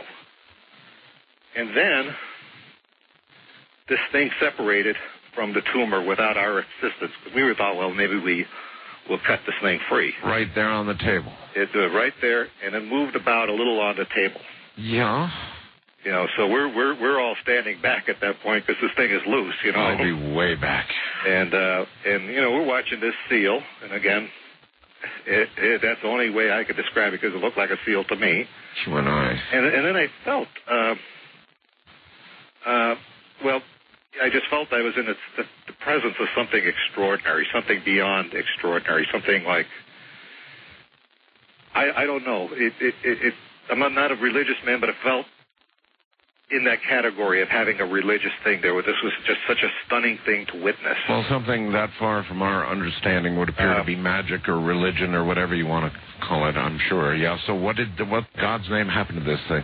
Well, we left it there, and it began to, you know, it just kind of looked at us there, and, you know, one of the Basques suggested we kill it, you know, and, you know, just kind of club it, and unfortunately, and, but, you know... Is that what they did?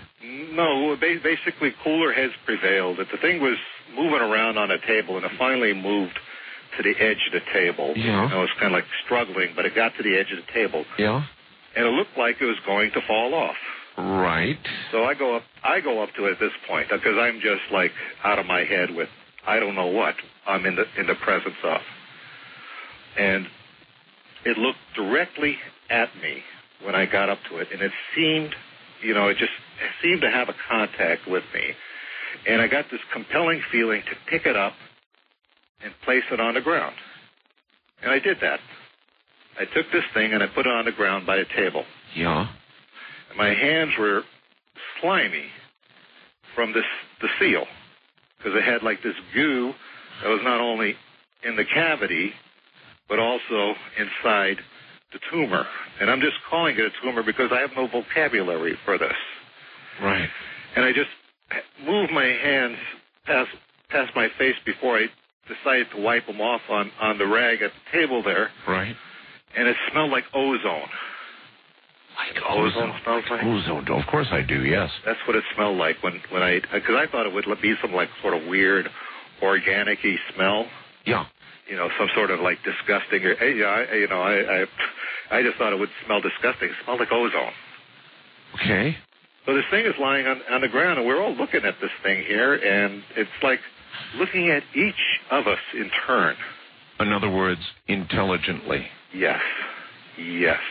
We must have been there just absolutely transfixed by this, I'll call it a creature now, for like 2 hours.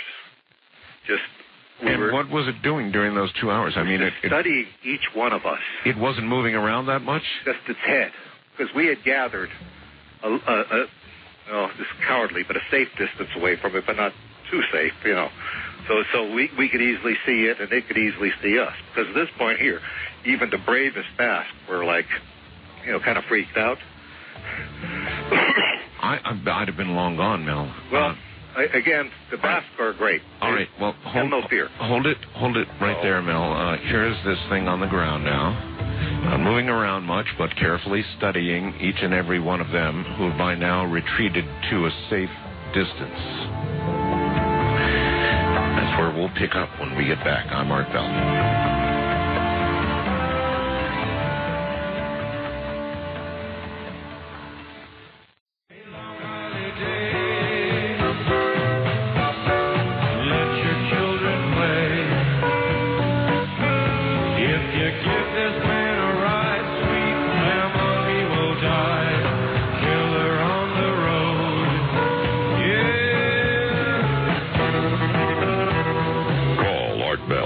Kingdom of Nye, from west of the Rockies at 1-800-618-8255. East of the Rockies, 1-800-825-5033. First-time callers may reach Art at 1-775-727-1222. And the wildcard line is open at 1-775-727-1295. To reach Art on the toll-free international line, call your AT&T operator and have them dial 800-893-0903. This is Coast to Coast AM with Art Bell from the Kingdom of Nye. Well, I knew that Mel had found another hole, but I didn't know anything about all of this. This is incredible. Pretty freaky stuff. A number of questions for Mel. We'll try and get to the phones in this last half hour. Everybody stay right where you are. I'm Art Bell. This is Coast to Coast AM. Once again, Mel Waters. So here's this thing staring at each and every one of you, examining you, obviously intelligent in some way, and it looks like a seal, not like a sheep at all. Nothing like a sheep. Yeah. That came out of this godforsaken tumor that was in this thing. What happened? Well, you know, I got the seal, and he's kind of grinding, waddles around a little bit in the direction of the hole, and then he's just sort of is watching us some more, and we're sort of kind of at a safe distance, but we kind of encroach upon a little bit there, and I'm telling the Basque, hey, you're the big brave Basque here, you know, don't be afraid of this thing here. I'm just, just an ordinary old guy here. Just so we went up to it there, and it just looked at us here, and the look that it was giving us was, the only way I can describe it, it was like the most compassionate look that I'd ever seen from any face. Mm-hmm. It just, the way the eyes were looking and feeling this, and so some amount of time elapsed, and the little seal there starts to waddle again towards the hole, and I get this feeling that it wants to go up on the ledge, on the collar. Right. So I pick it up in my hands and I set it right there on there. And it moves around a little bit, and then at this point we're pretty comfortable with this thing. I am, and my comrades there are pretty comfortable with it. I mean, we're not like freaked out anymore like we were, and maybe it's just we're over the shock, or maybe we are in shock. But that look that was giving us, it didn't seem like an evil thing or a horrible thing. It seemed like, I'm sure you were in some state of shock. Yeah. So it's up there, and then it moves around. I don't know how. Maybe an hour. He's on. It is on the ledge. The collar. It looks at us. It actually nodded at us. It made like a slow nod. And he turned around and went back into the hole. At this point, we were close to it, so we watched him go all the way down as far as we could see, and we didn't have high-powered lights or anything, so no sound, nothing like that. It into the hole, and that was it. Into the hole, and so we were all just just moved, just drained. I'm drained telling you this, Art, because it is such an enormous thing to go through. You realize it sounds like an unbelievable tale from Alien or something. I mean, it sounds... Well, I don't know what it sounds like. You know, all I can do now is to relay it, yep. and then try to stand back from it. All right, question for you, Mel. Does anybody have any photographs of this hole? I went up there from the natives to the hole. I basically camped at that property. Right. I didn't come and go. No one came and go. We had what we had over there. And so we didn't bring photographs. Personally, I didn't want to. I thought to myself, look, this would be great. We get this all on film, on video, whatever. Right. But I did not want to encroach upon what they had.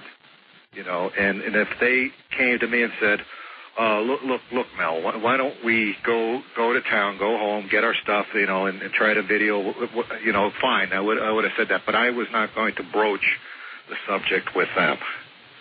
You know, I mean, I did, you know, I mean, to me, it was an enormous privilege to go where I'd gone at that point. Are you likely to go back to the hole? Yes. You're going to? I will. I will let you know that we at first we decided we thought we would bury the sheep's carcass and the tumor. Yeah. We still had that, and we decided it was just best to take the whole thing and put everything back into the hole where it all came from. Yeah. So I just, you know, we just let it be. We had a tarp on we just dumped the whole everything back into the hole where it came from. I didn't know what else to do. We thought about burying it, and it just didn't. I don't know. It just didn't seem right. That I thought it would. And so that's what we did. I want to tell you something that is I believe related to this experience. All right. And that is prior to going to Nevada. This was in late August. I was diagnosed with a particularly lethal form of esophageal cancer. Oh, I'm so sorry. This was a like the kind that you have 6 months to live, but, you know, they're just telling you that. You know, that there's, you know, like nothing they can do about it, but it was very fast growing. And one of the reasons I came back here was to see the same doctor because I started feeling a lot better. And my last examination with the doctor finds me cancer-free. I can't explain it. Then you could document this, right? Because he has, because they had whatever stuff diagnosing the cancer, and I went back to the doctor, and they could find no evidence of any cancer. Is it your feeling that your proximity to the hole or something about the hole changed this? I think it was the seal. The seal? I think it was the seal. The seal? I described this thing as this huge tumor. And that's what I had. But I described it as a tumor because that was the only vocabulary I had to describe it with. Gotcha. And I handled this. Well, that's right, you did. And I smelled the ozone from it, and it just, the look that it gave me, there was something going on. I can't say, look, I was communing with the seal and I was, had this conversation with this seal. No, I can't say that. But what I can say is that I had this feeling of such incredible compassion from this seal that ultimately went back into the hole. We just said, that was it. And what was the conversation like after all this was over, Mel? Between the Basques and the Native Americans and yourself? Okay. Well, first of all, the Basques that I were with, they were young guys, okay, and I think before this kind of your kind of shiftless sort of characters, partiers and all of that, and they were like just profoundly moved. I mean, they were just had stuff going on in their mind after that they had been to another place, another time, anything. Their reality had been all changed. Now, I had the opportunity before I left Nevada to speak right before I left. I went back into civilization and spoke with a Basque elder. Yes. And this was the elderly fellow that I was referring to that told me some of the history of that he was in there, he remembered it from being a young man, and he described it to me and all of this stuff here. And we had because his thing was he himself would go there to that area for spiritual connection, that there was something very spiritual, very primal that was going on. He was a tough guy to talk to in some ways because he was more schooled in Basque than he was in English, but he got English out enough for me to understand. And so we talked actually at great length about the meaning of this. We did have some of the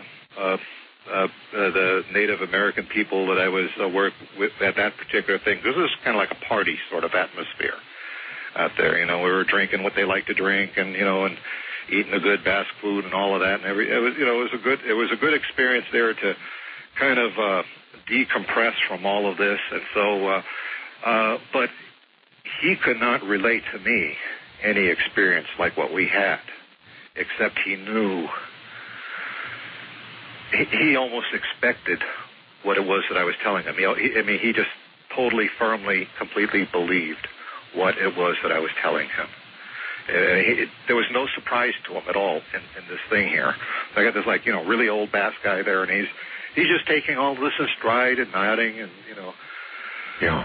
So he knows there's something enormous of great enormity there, and my goal is to go back. I have agreed to work with the people I was working with the herbs and live amongst them and spend some time with the tribal members and some time with the Basque and spend it. And are you going to do anything else with the hole itself? With the one in Nevada? Yes. Well, I'm at this point. I don't know what we're going to do. I come back. I'm overjoyed that I'm cancer free. I felt so good after that experience that I knew something happened to my body. So I was glad to get back and have it confirmed that the doctor said yes. But I do plan to go back. I do plan to study it. I hope to be a better human being about this and not send innocent animals into it or what have you. That to me, I guess I still can't believe that I allowed that to happen, but I did, Well, I appreciate your telling the story straight out this way. That's the only way to do it. That's the only way to do it, and I got to tell you, I'm not selling a book. Obviously. I don't have a newsletter. Right. There are no Mel's Hole T-shirts, Mel's Hole. Not that you produced anyway, I think. Well, nothing that I have done. There are no Mel's Hole diaper pails or anything like that. I mean, to me... Mel's Hole diaper pail? Who brought that one up? Well, they will commercialize everything in the world, and I have no part of this. This has been just an extraordinary ride for me, okay? It's been like nothing I could have ever imagined in anyone's life. To go where I've been, to be where I was, to go up, to go down, to be in the presence of such an amazing thing. And my only goal is to leave a permanent record of what happened. Well, how closely are you willing to identify the location of this new hole? Well, just northern Nevada, is that? I'm going to put it there. I don't want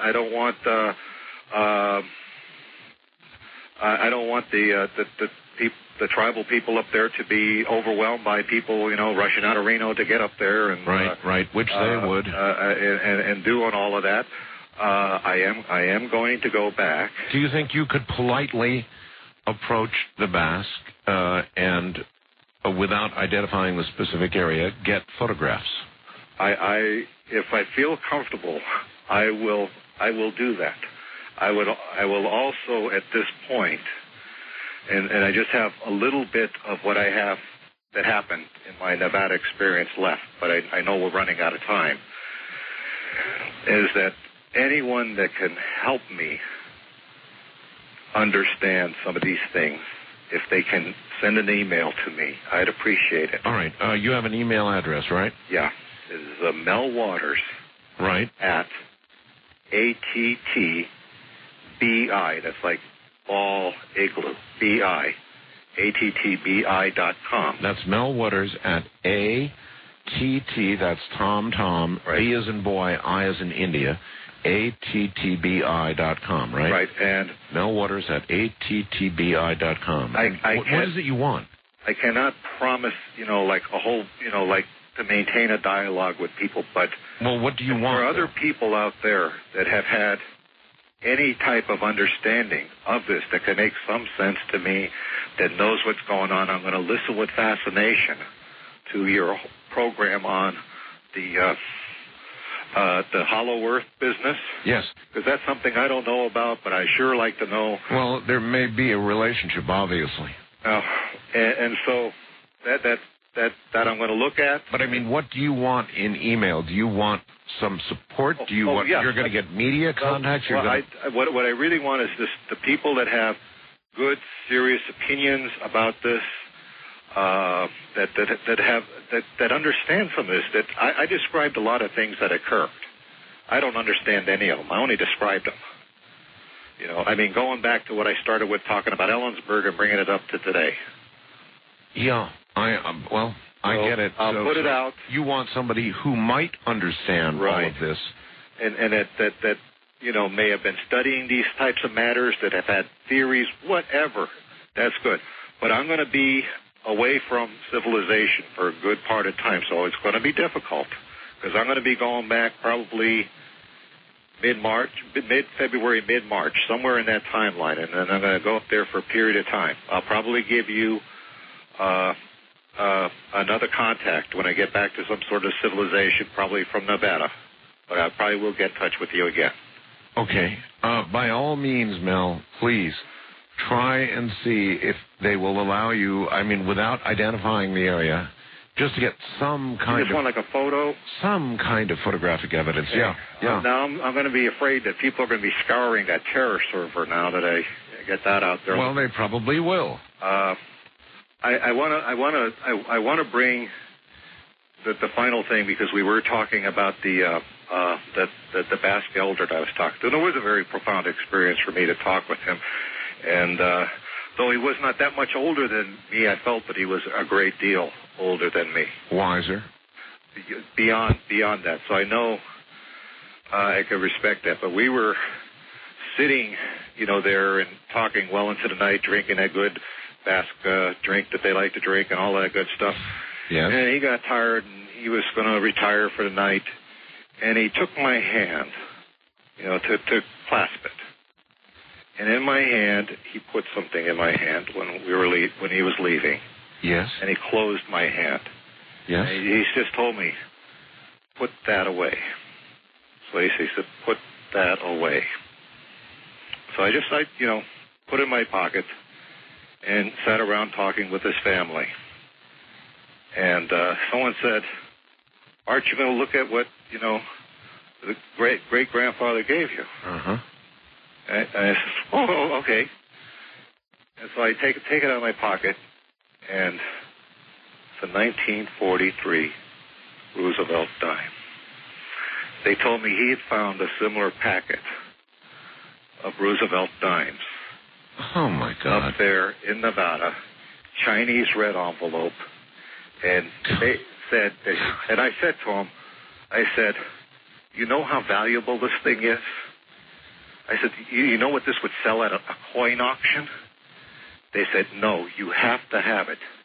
You need to have this. Do you have it now? I have it. It's in my hand as we speak.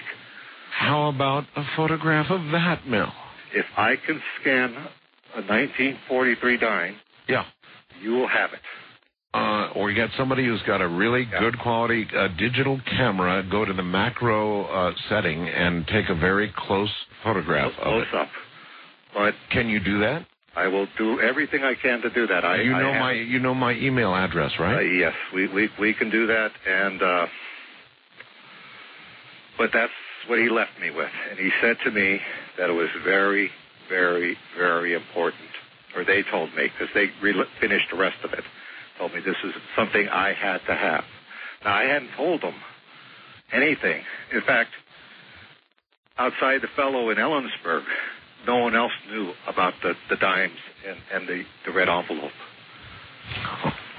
But he found one out there, and he had it for years. I think he had it since the 40s, to be honest with you, late 1943. Mel, all I can tell you is we are out of time. This was one hell of a story. I'm drenched. I can tell. I can hear it in your voice. Mel, thank you for being here tonight. Thanks for catching us up on what was and what is. Oh, my gosh. Okay. Take care, my friend, and I really mean take care. I will. Good night. Good night, Art. Yikes. All right. From the high desert, I have no further comment. I'm Art Bell. Ta-ta.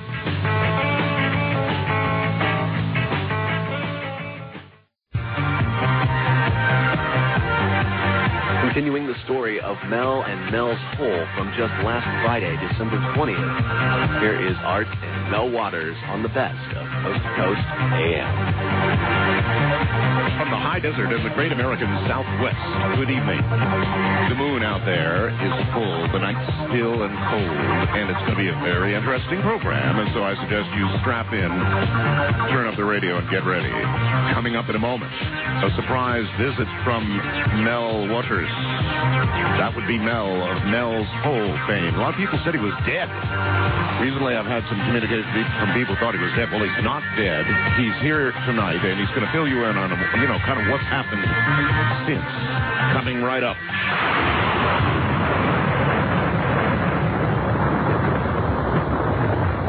Here from an undisclosed location, unless he wishes to disclose it, is Mel Waters. Mel, welcome to the program. Well, hello there, Art Bell. Welcome back to the program, is more like it.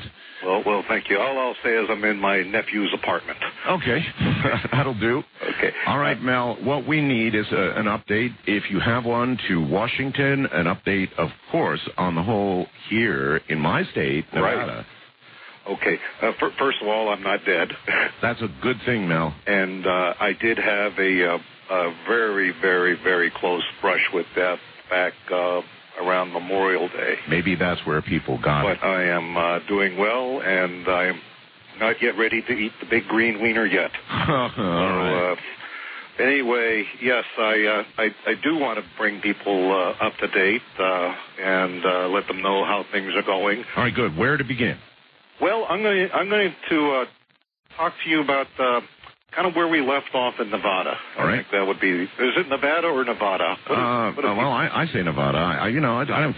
I wonder about that sometimes. Just try either one. We'll answer to it. Whatever. Anyway, the one in your state here. Yes. I told you that we had lowered a bucket of ice into the hole there in your state, and that you don't want to tell us any more about where the hole is.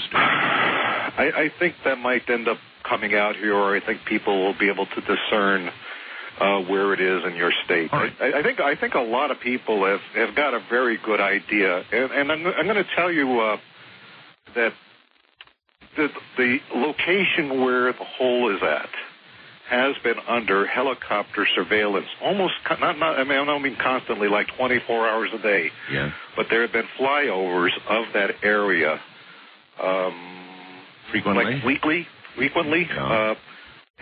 But there's been no contact with the Basque that are there, that are encamped around there. That's pretty odd, considering the military cordon that was thrown around the hole in Washington. Well, yeah, that is, and I've yet to discern how they were able to mobilize so quickly on that. That's still a great mystery for me. Nevertheless, you said you were reminding us a bucket of ice. Yeah, but one thing that when I said they have had flyovers of the hole there in your state, I was told something very interesting, and that is that from certain approaches to where the area that they're in, you can see the encampment of people.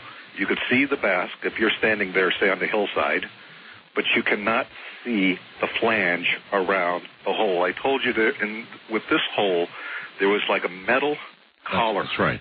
A flange around. You cannot see that from a certain distance. You can see everything else, and the flange is huge. It's a very large metallic structure, that provides like a collar for this thing.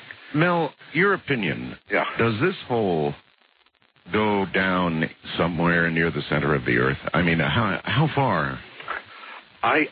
Well, of course, people know what my experience with it was, lowering all that fishing line into it, and I'm absolutely certain that I got 80,000 feet of line into it, which is, 15 miles or so of line.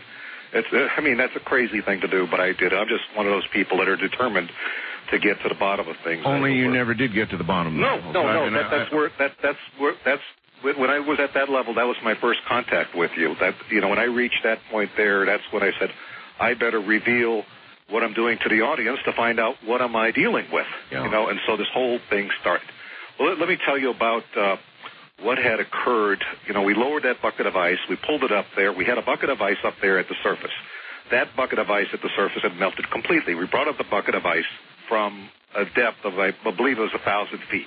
Uh-huh. We lowered it down 1,000 feet. We brought it up. The ice was unmelted. So we stuck it on the campfire there in the metal bucket to see if we could melt it. Well, the thing caught fire, as I said. The ice caught fire. Ice caught fire, was burning. And it's a kind of a strange fire, but it generated heat. I don't know. I still, to this, I might be getting ahead of myself, but it must have been some sort of chemical reaction. Somehow the water was changed. Yeah. We actually touched the ice, and it felt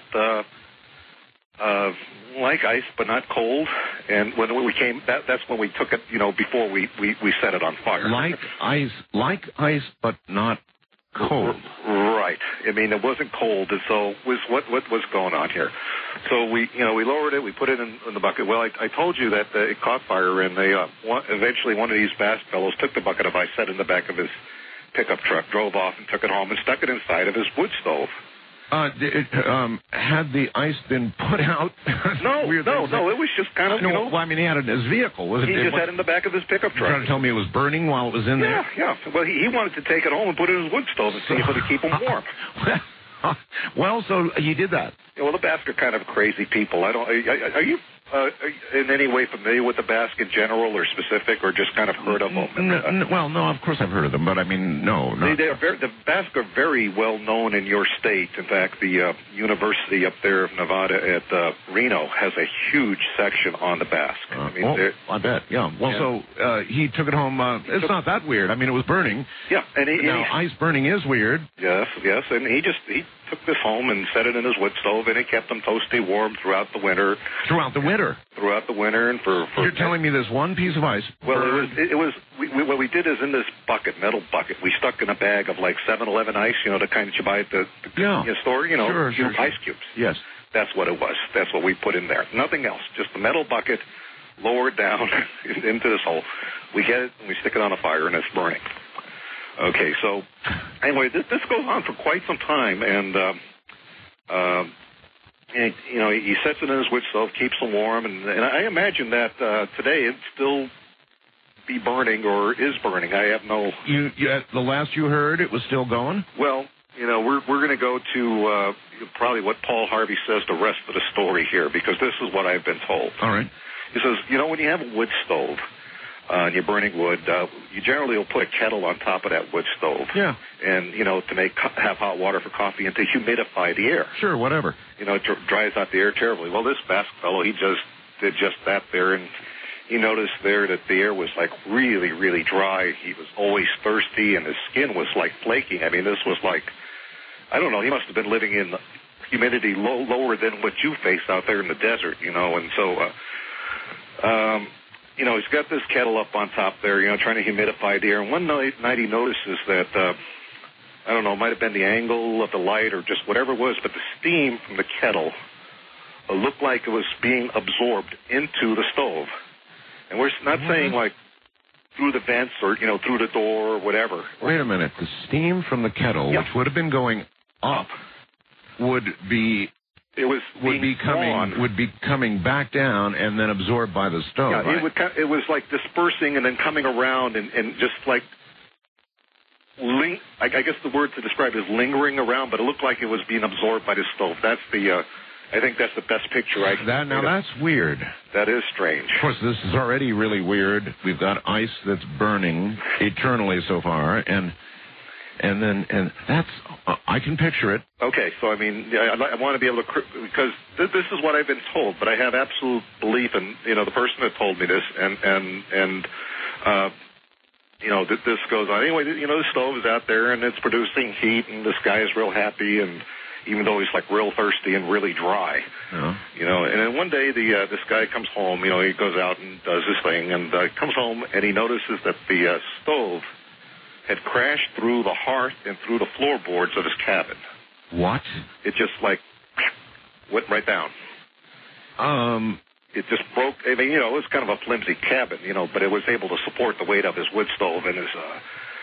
So now a stove with this eternally burning ice is now through the floor. It's in the ground. It's actually on like the dirt. Maybe it fell like about a foot into the ground at that point. I wonder if this thing is going back from whence it came. Well, that's what I want to know, and we're going to continue along with this here. But anyway, the stove is sitting down there. Now, this guy, sometimes I wonder about these guys, but he's not too bright. So what he does is he patches up the stovepipe. Yeah. And so it connects to the chimney where the flue, all that stuff there. Yeah. And he's kind of living in this cabin with this stove. You mean he's still using the stove? Yeah. He just extended the pipe? Yes, that's exactly what he did. He just kind of lowered it down there, and as far as I could tell, though, it doesn't give off any gas or any no smoke or anything. He made no attempts to bring it back up to fix the floor and do it right, huh? No, he didn't. He continues to live with it, and basically, about, I don't know, a week, maybe 2 weeks later, he comes home, and the entire cabin has collapsed. What? Around it. The whole thing. The whole thing? Everything has collapsed around it. In fact, all there is around the side of the cabin is piles of wood dust. Wood dust. Wood dust. Wood dust. So in other words, his cabin disintegrated. It basically looked like all of the moisture that was in the wood had been sucked out of it completely to the point that it could no longer exist as wood. Wow. Now this is pretty interesting because so far it's pretty consistent. That's for sure. This thing reabsorbed its own moisture. It absorbed so much moisture this man had terrible skin trouble. Still, he kept it going, and now he absorbed all. I get it, all the moisture out of the wood. He had wood furniture in there, his bed and a chair or whatever. Yep. Wood dust. You could see the different colors of wood dust. And at that point, he abandons the cabin, gets the heck out of there. Understood. He says, hey, enough is enough. So he moves in with one of his brothers. Yes. And they were over there, and about a month later, he goes back to the cabin to show it to his brothers, and they find that the stove had sunk to like 5 feet into the ground. This thing's on its way. It's 5 feet into the ground, and it is still generating heat. And still going. And, at that point, all the dust had blown away, and, you got a few nails around there. And what you have is a rectangular hole, just a little bit bigger than a stove. So can you imagine a rectangular wood stove sinking into the ground, leaving its imprint? and there's a little bit of room around it, but not a lot. And he described that the hole that it made was also like really, really, really, really smooth all around it. You think of a hole in dirt, like it's burning its way through, like it's melted into some sort of glassy type. Maybe it's doing the same thing, and it's taking away all the moisture in the soil below it as it goes. This is the point where the Basque fellow contacts me. Okay. And they have a way of getting a hold of me. And I say something that I probably shouldn't say on the air, but anyway, we something like holy smokes? Well, yeah, that would be it. Holy smokes.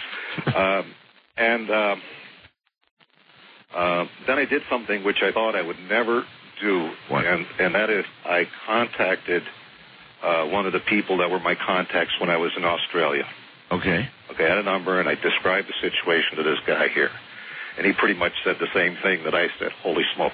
And he tells me it's like really important that I tell him where the cabin was. Of course. And how to get to it. Well, I mean, after all, Mel, this is, before it disappears from sight into a creation of a new hole, this is something that could be immediately researched. Well, so I talked to the Basque, and all the land that I'm talking about is on public land. You know, so the cabin, you know, the guy's like a squatter out there, you know, out in the boondocks. He's got a shack that, you know, if it burned down, he wouldn't care about it. He'd just put up another one, you know, a couple feet away. Gotcha. But he decides, okay, well, there's no way to really trace me, you know, to here, so I'm not going to get any trouble. So we say, okay, we you know, I get back with this guy here. This is exactly where to find it, you know, tell him how to get there. And so at that point, there's a team dispatched to the site of the former cabin. A team? A team of people show up there. Way to go. And now this guy, this Basque fellow there, he's got a nice vantage point. He knows all the land around there. He knows where he can sit out there and squat and look around. So he's got a pretty good view of where his cabin used to be. So he's out there, you know, watching what's going on. Yes. Now, he said he wasn't sure if they were military guys or what kind of guys they were. I would imagine that some of them had to be scientists of some sort. And, you know, they're out there for a while, and shortly after that, there's like a bunch of heavy-duty construction equipment, cranes, and things that are brought out there. Here we go. Yeah. And then, and this is like, you know, big stuff, you know, super, super big stuff. But, you know, he's up there and he's watching this, and the people down there at the cabin are really, like, struggling to get this stove out of the ground. Yeah. And at that point, I assumed that it sunk even deeper than it, than it was. And that last time he said it was about like 5 feet deep. So this thing was pretty deep out there. They keep on bringing it in heavier and heavier and heavier equipment, bigger cranes. They bring in multiple cranes. They're still, I guess, not able to get a purchase on this thing to lift it out. Hey, Mel, I wonder if this is the way the holes got made in the first place. I do not know what the mechanism here is. Because so far, what you've described sounds like it's making a new hole. Well, from that standpoint, it sure as heck does. And I mean, you know, obviously this thing is sinking deeper and deeper into the ground, and they are, you know, it's like a total, they're totally baffled with how to get this thing out here. I assume that when they're trying to bring it up there, that they're breaking off pieces of the stove because, you know, it's made out of cast iron or whatever, and must be busting up there. That the thing is really heavy. Well, eventually what they do is they drop some chains into the ground, and then they pour some water in there into the ground. Yeah. and I don't know if this is what happened, but this is what I assumed happened. Is somehow the water and the chains and the metal all congealed together, you know, kind of like held fast like glue to the structure and everything that was in the hole. Yeah. Well, eventually they were able to get this thing out of the ground and hoist it up, and they were using more than one crane at this point. Now, I don't know a lot about cranes, but usually they could pick up a lot of stuff. They had several cranes working on getting this thing out, so it must have weighed some huge amount. God, talking like fascinating. What? Well, okay. So the weight alone would have broken it through the floor. The weight certainly initially, yeah, wouldn't have dug the hole, though. Oh, isn't that fascinating? Yeah, and so So they finally get this thing out of the ground using multiple cranes, the biggest ones they can get. This guy said these things were like monster cranes. They get it up, and they load it onto the biggest truck this guy had ever seen in his life. I mean, this was bigger than big, and they haul that thing away. It is like gone, you know, it's over there, you know, and so they just took the stove away. I don't know if he got a good look to see what the stove looked like, but they loaded whatever was in there, detached the chains from the hooks and stuff, and trucked this thing off. All of this, in essence, just to get this burning ice, really. That's what they got. But this guy here, as soon as I talked to him, he knew something was going down, and something had gotten, well, my impression was it had gotten, like, out of control. And all of this just from something you lowered into the hole here in Nevada. That is correct. All right. Hold it right where you are, Mel. We're going to break here. We'll be right back. Current circumstances of the world considered, you should listen to the words of this song, because it's dead right. From the high desert, I'm with Mel Waters, and I'm Art Bell. Gonna take a lot of love to change the way things are. Gonna take a lot of love, we won't get too far. So if you look in my direction and we don't see eye to eye, my heart needs protection, and so do I.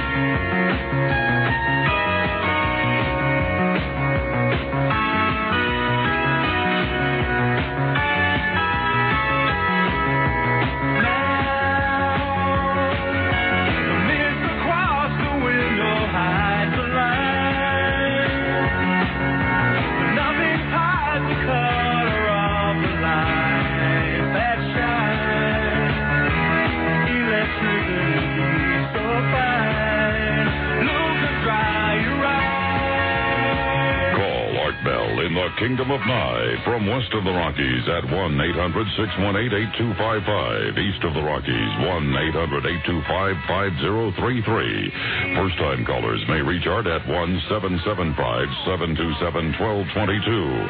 And the wild card line is open at 1-775-727-1295. To reach Art on the toll-free international line, call your AT&T operator and have them dial 800-893-0903. This is Coast to Coast AM with Art Bell from the Kingdom of Nye. It is, and I've got Mel Waters here. We're getting the continuing saga, or at least closure to this point, of the Mel's Hole stories.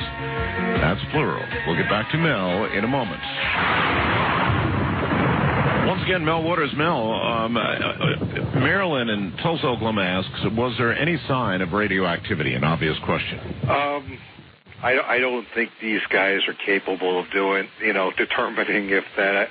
None of the people have been around the hole in your state or the hole in Washington or this other site where the stove had gone into the ground, had experienced any sickness or anything that I guess would, be indicative of anything that made them like truly sick. Have you been back to our Nevada hole? No, I have not, and the reason why is that I feel at this point I am people can follow me around, and I don't want to lead anyone there at this point. Have you detected people following you? Well,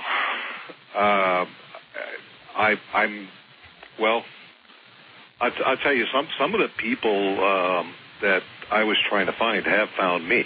I mean, and I have not left a trail of breadcrumbs out there. But so you're not an easy guy to find. I'm not an easy guy to find. In fact, that is also my message to Charlotte, and that is that I'm not around because people badger me all the time, even though I don't have a nickel in my pocket.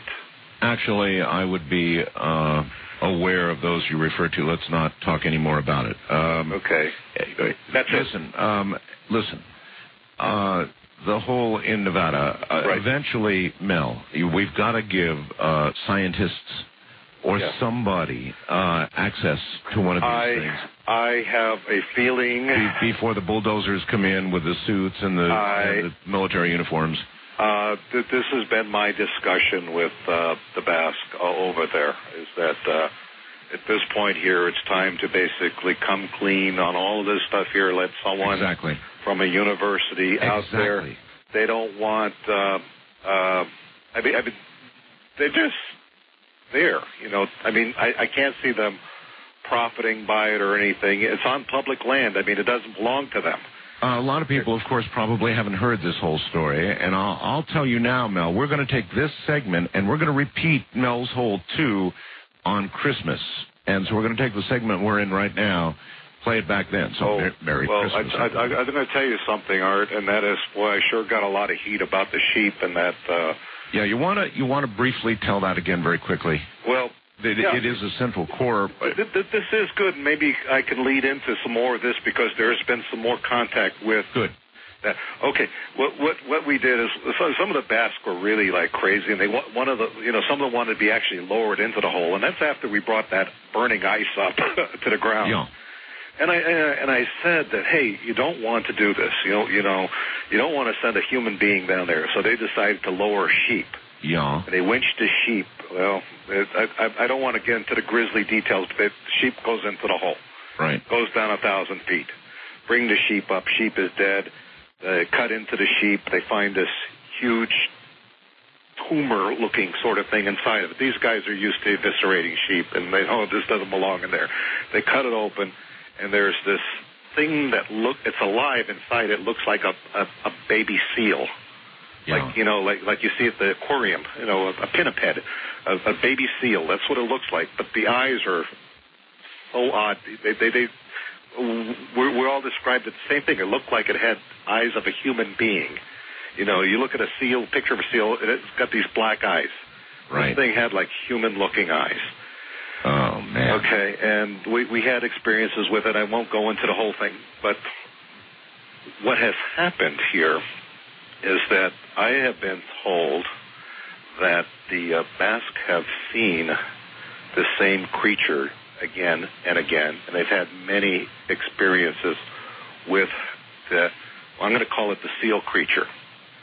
Now, you had a guy on your show, I'm told is red elk or red something. Red elk, yes. And he talked about these things, they're called rock flyers. And that's what he described them at. But he described these seal. He's like a Native Indian, kind of a Native American sort of guy. Yes. And he described these things as being rock flyers.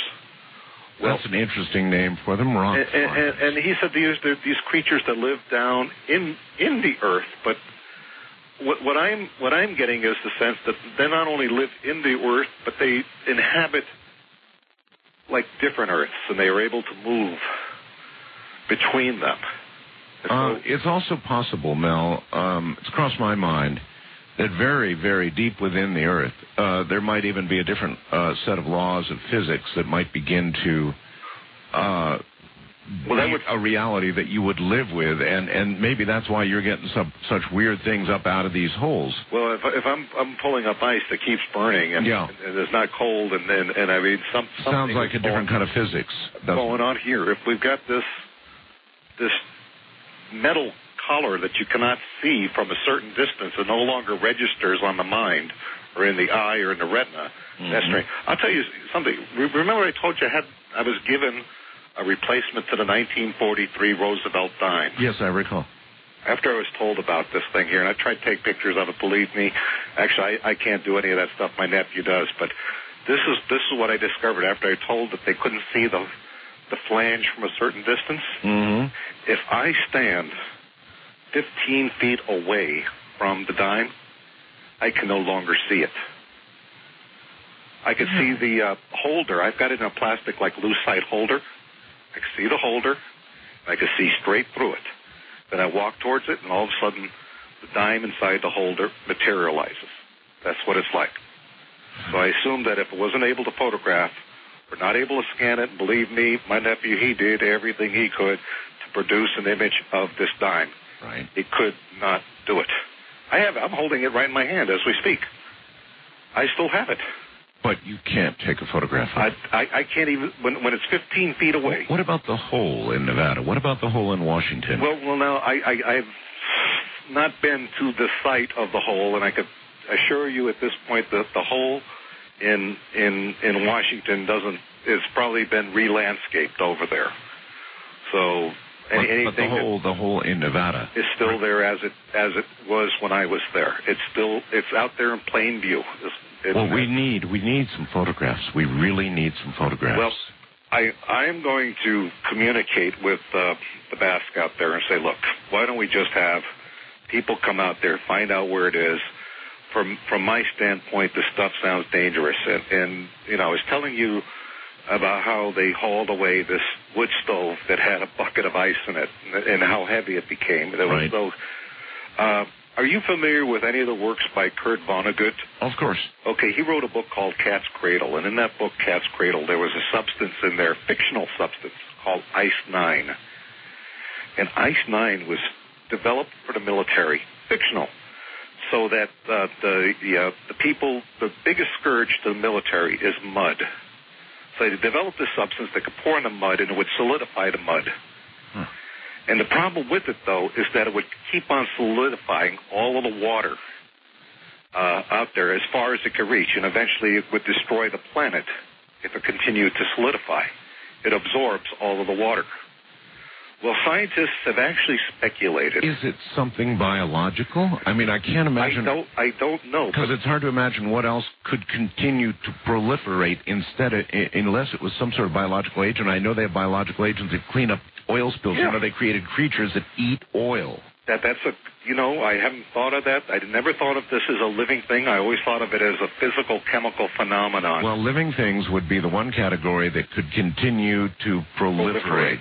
Anyway, this Ice-9 in fiction does that. It can literally attach itself to all the water and render it impossible to deal with. I mean, it would be no longer water. You can imagine a world without water. Yeah, of course. Well, scientists have speculated. You can go on the internet and search for, like, Ice-9. Yes. And there are scientists that actually believe that something like Ice-9 can exist. They actually believe that it is possible to accomplish something like the fictional Ice-9. Well, that's why I kept saying, what about a different set of laws of physics inside the Earth? Obviously, something about the deep Earth, Mel, is very different than what we have here. It's the whole new set of laws down there that are going on. But this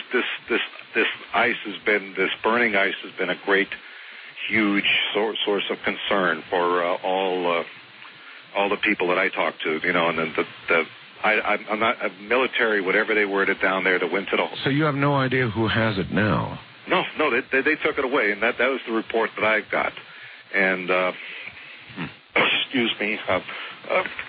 Anyway, I wanted to get back to the actual hole over there in yes.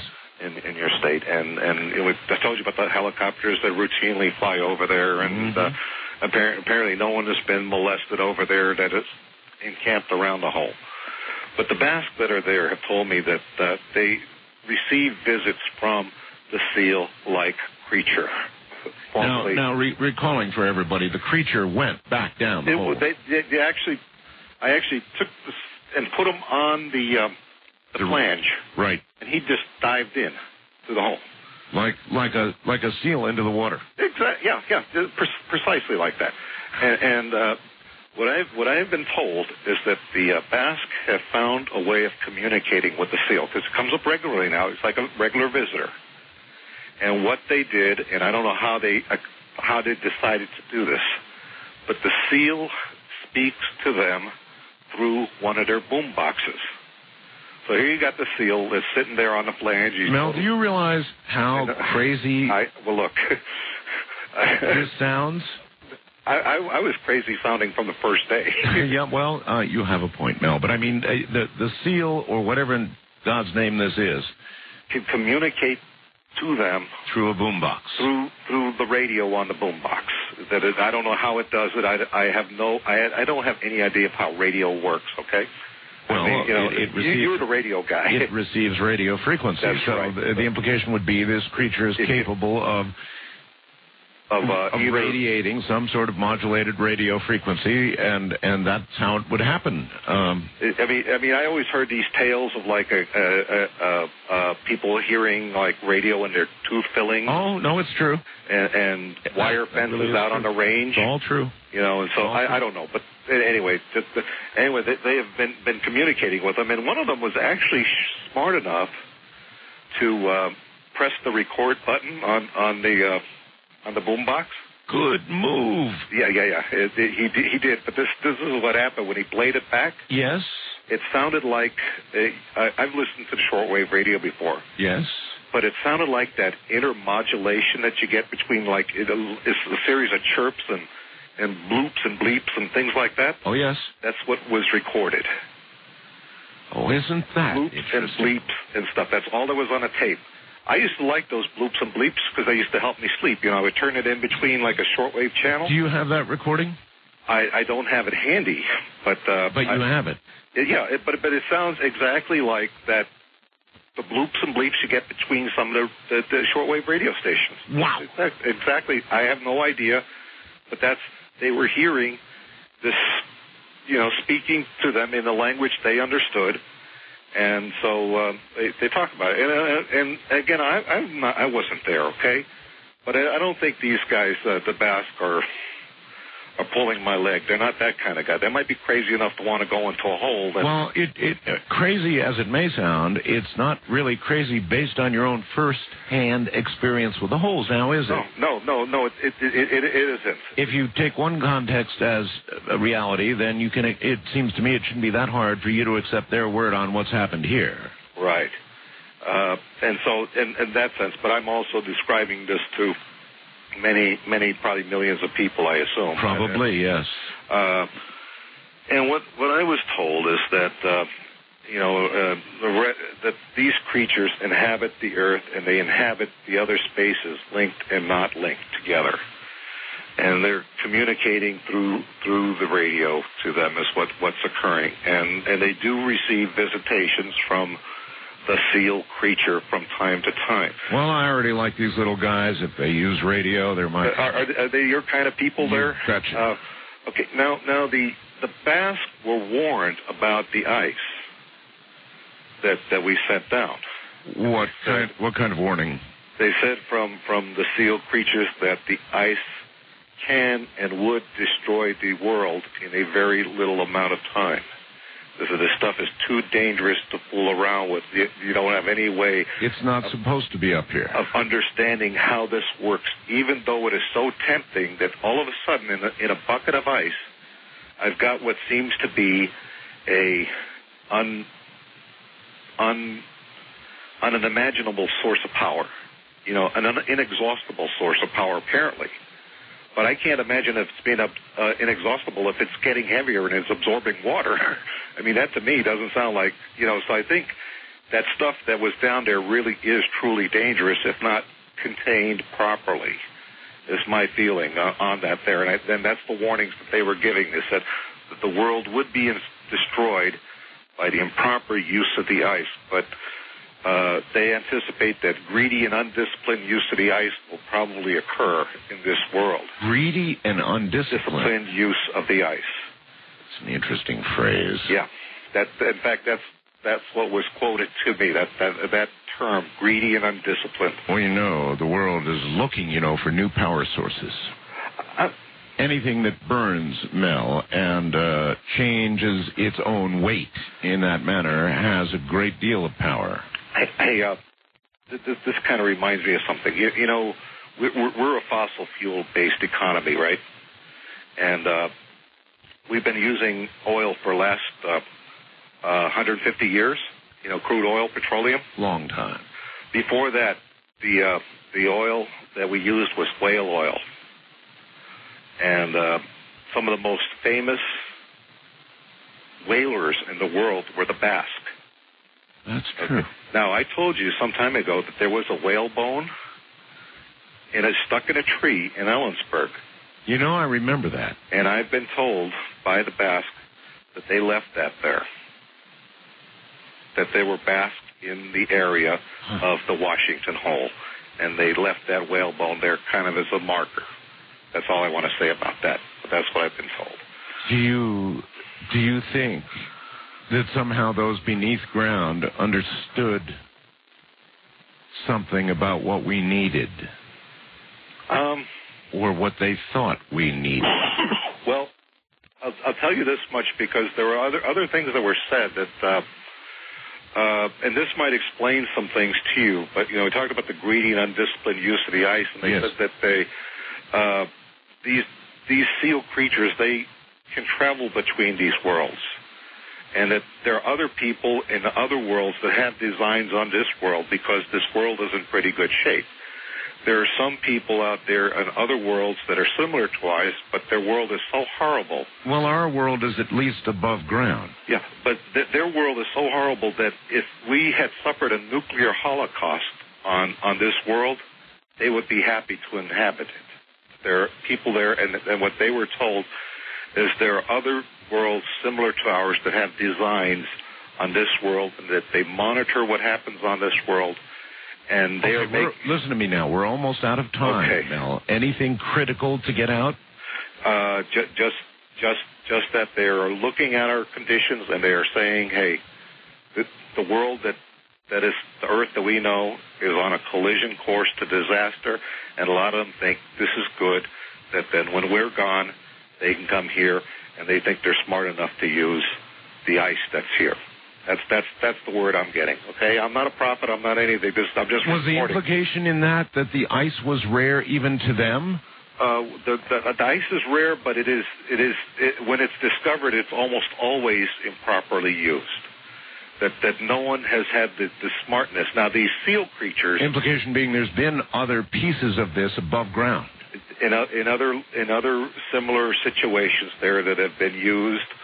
And maybe it's been that some of this has surfaced in one of these holes, and you were saying maybe that's how these holes are formed. Yeah.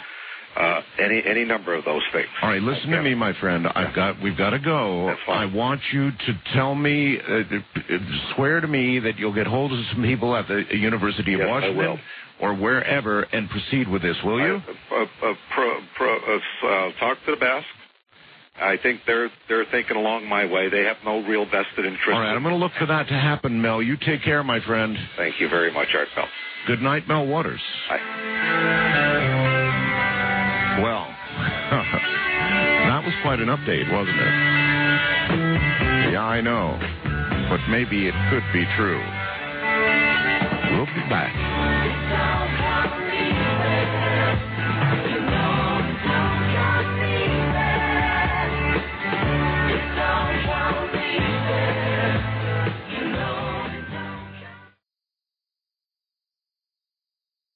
Save big on brunch for mom, all in the Kroger app. Get 16-ounce packs of flavorful Angus 90% lean ground sirloin for $4.99 each with a digital coupon. Then buy 2, get 2 free on 12 packs of delicious Coca-Cola, Pepsi, or 7-Up, all with your card.